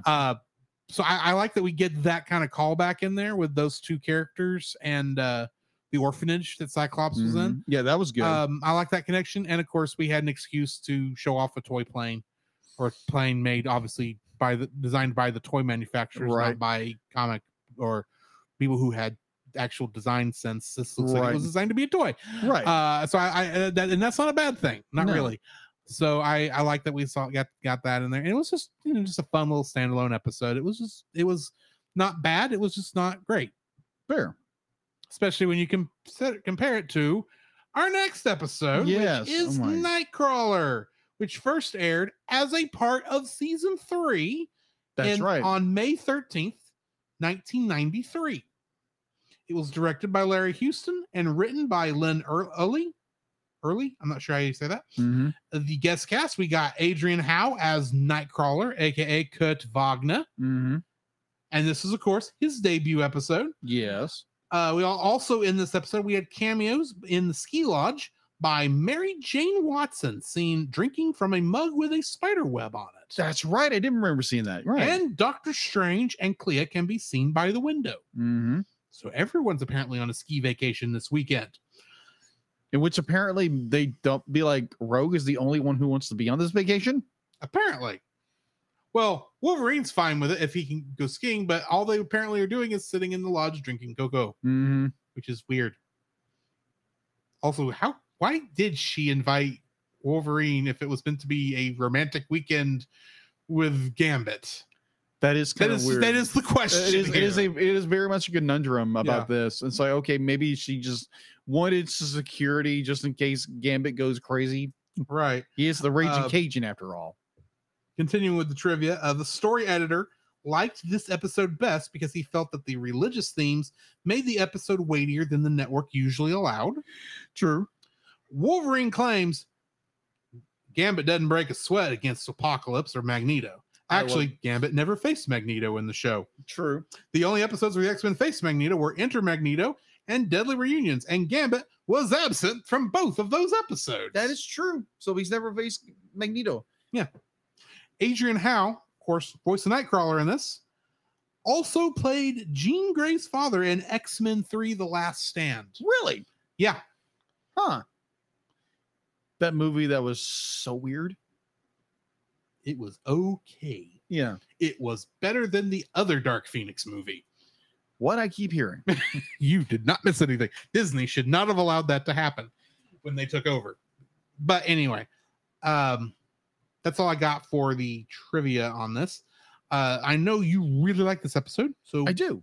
What are your thoughts? My thoughts there again is kind of weird that it's just an excuse to plug Wolverine into the story, but it's just like it's just more hand-fisted. It's just like, okay, here's Wolverine on this date between Gambit and Rogue, and the way it's so much of a coincidence that they're like, oh, we're going to hunt for this demon, and it just so happens that they're going skiing and they just so happen to be close to that monastery. Mm-hmm. I was like, okay, more coincidence, or what would you call that? Not coincidence, but it's a word I'm drawing a blank. Plot convenience. Plot convenience. There we go. More plot. As much as you've said that in the last couple of weeks. Yeah, I forgot plot convenience for some reason. It's a very plot convenient point in the story where it's just they find themselves, and the setup for it is great. This idea of these villagers who don't know any better, and in my mind, why don't you just go ahead and have the monastery be outside of the town where the ski lodge is? Why do you have to go cross country to get to it? And even the main monk says, like, that's our main purpose, is to help stranded people. So why are you so far away from the ski lodge? Why is the ski lodge so far away from this town? Exactly. There's no story reason why you have to have it separated. And I know ski lodges are next to towns. That's where the people who sell you overpriced ski equipment live and have their storefronts. So you could have. That is true. Yeah, it's a really weird point. It's like, it is. Okay, now we're gonna go 15 miles the other direction to where this town is that's got a demon. That's like, first off, if you could get to the ski lodge without flying, because you made it sound like you got here without using Rogue's flying, you ought to be able to get to the next town in a car, not cross country skiing. But I understand why they wanted to cross skiing, skiing, because it's a fun plot point. But there again, you get one of the most memorable scenes for Gambit for me, because this is actually I didn't remember. I didn't realize these were the same episodes. I remembered we had a thing with Nightcrawler, but the Nightcrawler story I remember is much later than this. Right. The only thing I really remembered from this particular episode was Gambit accidentally charging a tree, and making it explode. That was hysterical. I thought, I remember this. Why don't I remember the rest of this? That was literally my thought on that. It's a good episode. It is. I agree. I was just I was watching it and going, because I remember thinking, oh, we're actually going with we're going to the monastery. Are the Christians the bad guys? Because that's how things are written nowadays. And it's like, no, the Christians aren't. The monks aren't the bad guys. And this is not Kurt having his come to Jesus moment. He's literally a brother of he's literally one of the monks. He is literally one of the monks. Exactly. In this thing. And apparently one of the monks didn't know this. Which is kind of weird. Which is kind of strange. It's like, how did you not know that there's a guy that looks like the Blue Devil who's a part of your ecclesiastical order? Yeah. It's like, how did you not see that? How did you not know this? He's not like he's hiding. Yeah. Really, he's walking around in the same robe as you are. You can see his gloves are different shaped because, they're three fingers. What? Well, how did you not know this? But I like the idea. It's like the guy, even the bad guy in this, who sets everything. He gets convicted. Yeah, it's like, yeah, you were the bad guy. You made a mistake, but you came around and realized, no, this is my doing, and it was wrong. I have sinned. I'm thinking, you actually used that phrase correctly. Yes. Wow. And then you get some of these other scenes, and they're talking about how Grant, there was some of the theology that Kurt has in this. I was like, I disagree, Kurt. Yeah. But the thing is, I can see that in some other teachings, and I'm listening going, okay, you did actually do some research and didn't just write what you thought Christians believed without actually looking into what Christians actually believe, specifically Catholics, I believe. Not he wasn't Protestant, obviously. And I liked he gives Logan a Bible at the end with certain phrases. Mark's like, all the troubles you're having. I went ahead and marked some key verses you might want to look at. Yeah. And you get to, and of course, it makes sense that Remy has some religious thoughts. And I guess it kind of makes sense that Rogue wouldn't, because she's still kind of she's the original Ed George, let's be honest. She's had a lot to complain about, and I can see why she would not believe in a God that would gift her with what feels like a curse that she's had her power set. I get where she's coming from in that, which is very interesting when you consider her and Kurt are adopted siblings in a way. Yes. Because they're both the children of Mystique. Kind of. One by birth, one by adoption. Yes. So that, but that last scene where Rogue walks in on Wolverine in the church and he is praying. Yeah. And you can tell Wolverine means it. Yeah. It's like, oh, I agree. Whoa, this is a Fox Kids show from 1995, and you're actually representing religion positively. Agree. This is weird. Oh, I agree. Because normally it's like, we don't mention religion at all because it's too much of a hot button issue. And yet it's like, not only do you mention religion, you actually treat it positively, not negatively. And especially since it's Christianity, which you guys all hate. It's Catholicism, but still. So I say all you guys hate. That's not fair. But it's definitely not the popular one right now, especially back then and even now. So I appreciate it's like, oh, this is actually, you must have had a Christian write this, because you get so much of it right. Yeah. Granted, the whole part of if 90 what did he say, like 75% of the world believes in a higher power, why are they all wrong? Or I can't, some of them, I don't remember exactly how he said it. They go, well, I mean, I get your point there, Nightcrawler, but as a Catholic, which means you believe in some of the Christian teachings that I believe in, I do think you should think your religion is the one true religion. Yeah. I would think, but anyway. Yeah. It's like, I thoroughly enjoyed this episode. Be like, there is one very glaring animation error. Oh yeah. Yeah. So where the monks are asking Rogue to wear robes because it would be more distracting. And now her ski suit had got torn. Yes, it did. Admittedly. It did. It'd be like it was more plot convenience for later. Right. But they get her to wear nice robes. Yes. Till she decides she's gonna go and check on Gambit. Yeah, it was Gambit. Yeah, she's gonna check on and Gambit. She gets up and she's still in her ski outfit. And then the next scene, oh no, she's back in the robes. Okay. She's back in the robes. Like, okay, I think you cut the scenes wrong there. They did. They cut the scenes wrong. Sorry, I jumped in on yours.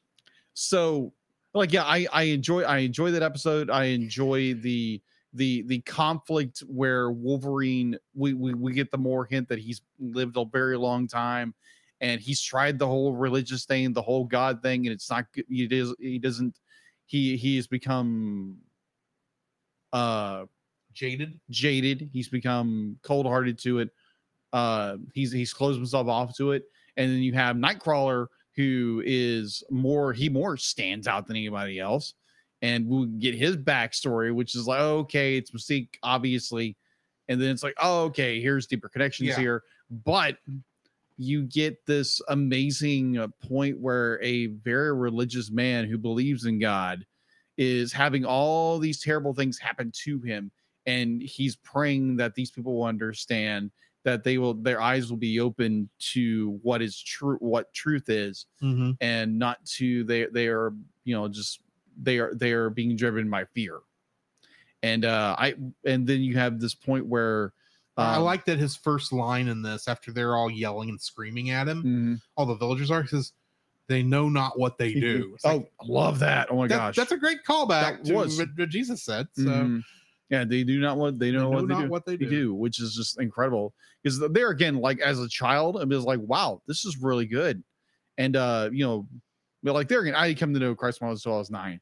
So this would have been about that time, so I'd have understood a little bit better. But now as an adult who is, as a little more grounded in his faith and knows more about scripture, it's like, wow, this is really good. I can't pinpoint the prayer, because Logan is like, he's quoting scripture, but I can't pinpoint where he. Yeah, it's Psalms. I know that, but he's asking God to, the setup where Rogue is talking with Remy about it, and he's like, oh, there's nothing out there, yeah, and just belittling in the whole bit, and she walks off frustrated because she wants to believe in something, she wants to have some understanding of why she's like this, and then just so happens she finds a flyer and there's a chapel, and she finds Wolverine praying, with saying a verse that he,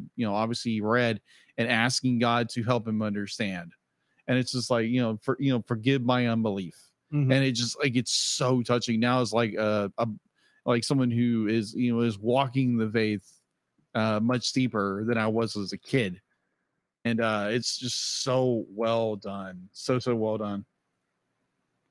I think he's looking up now. I am looking it up because I am curious. I actually wish it had shown me in the thing. But. Yeah. But this is a very powerful episode that has a lot of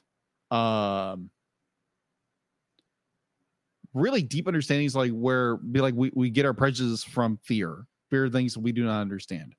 And if it's just mutants or whatever, it's because God made it that way for a reason, that he's trying to show us something. It's not it's like, oh, God is punishing us. It's like, no, he's trying to teach you something. And so I am not sure on the translation he is reading from. Yeah, but pretty much everything I'm looking up is saying that it's Isaiah 12, chapter 12, verse 1. In the ESV, it says, it is you will say in that day, I give thanks to you, O Lord, for though you were angry with me, and your anger turned your anger turned away, that you might comfort me. It's just basically what he says in that line. He does. And it's just like, wow. Because I recognized it. I thought it was, I didn't realize it was Isaiah. Ironically enough, we're going through Isaiah in our sermon series at church.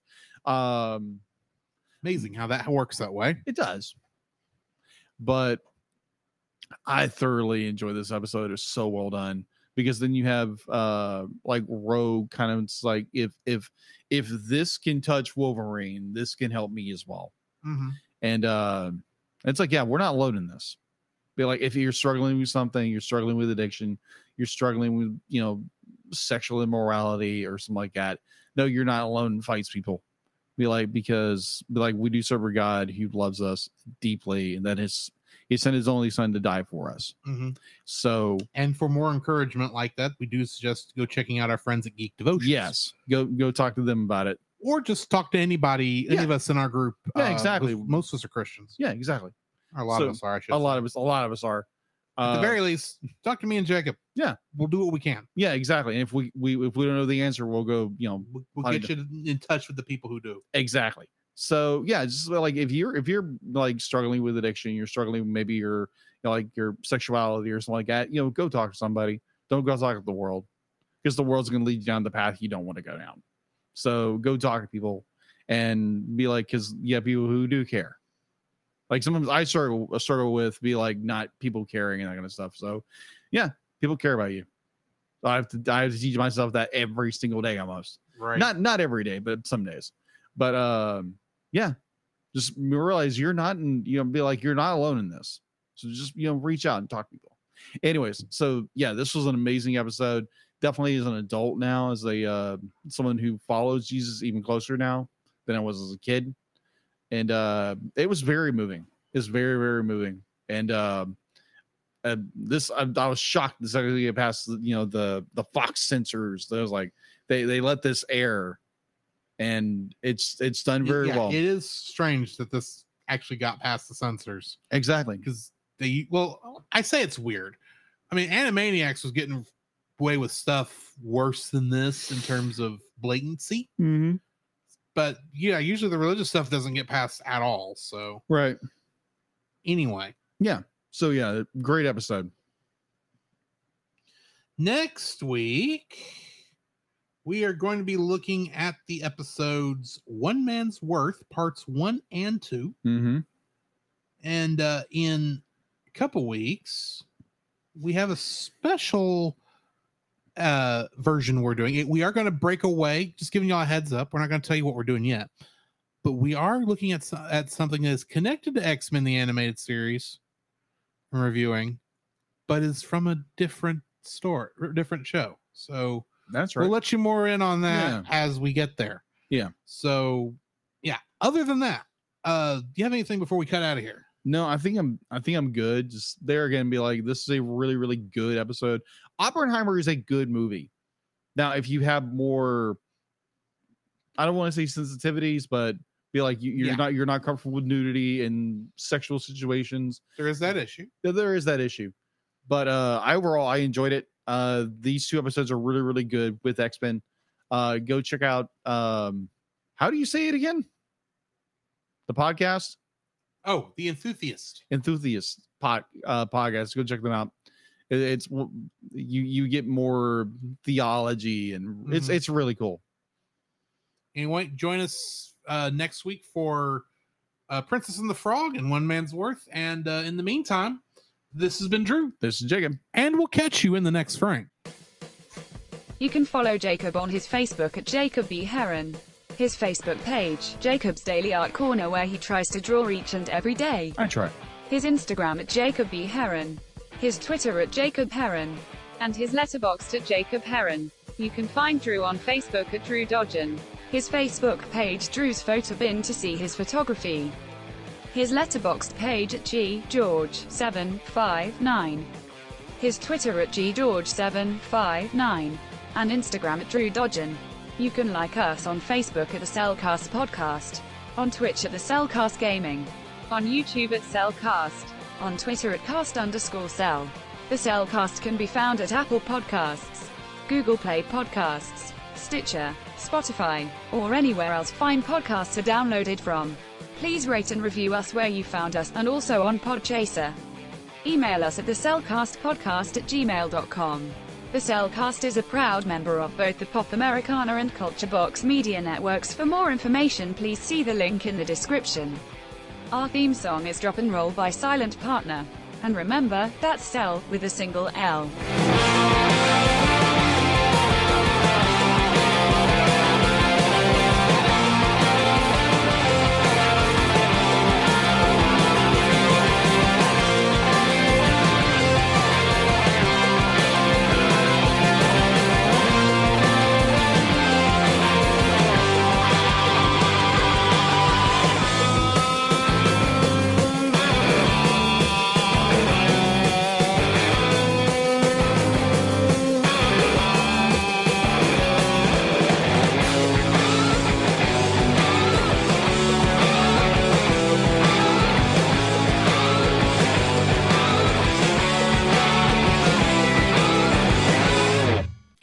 We'll meet again.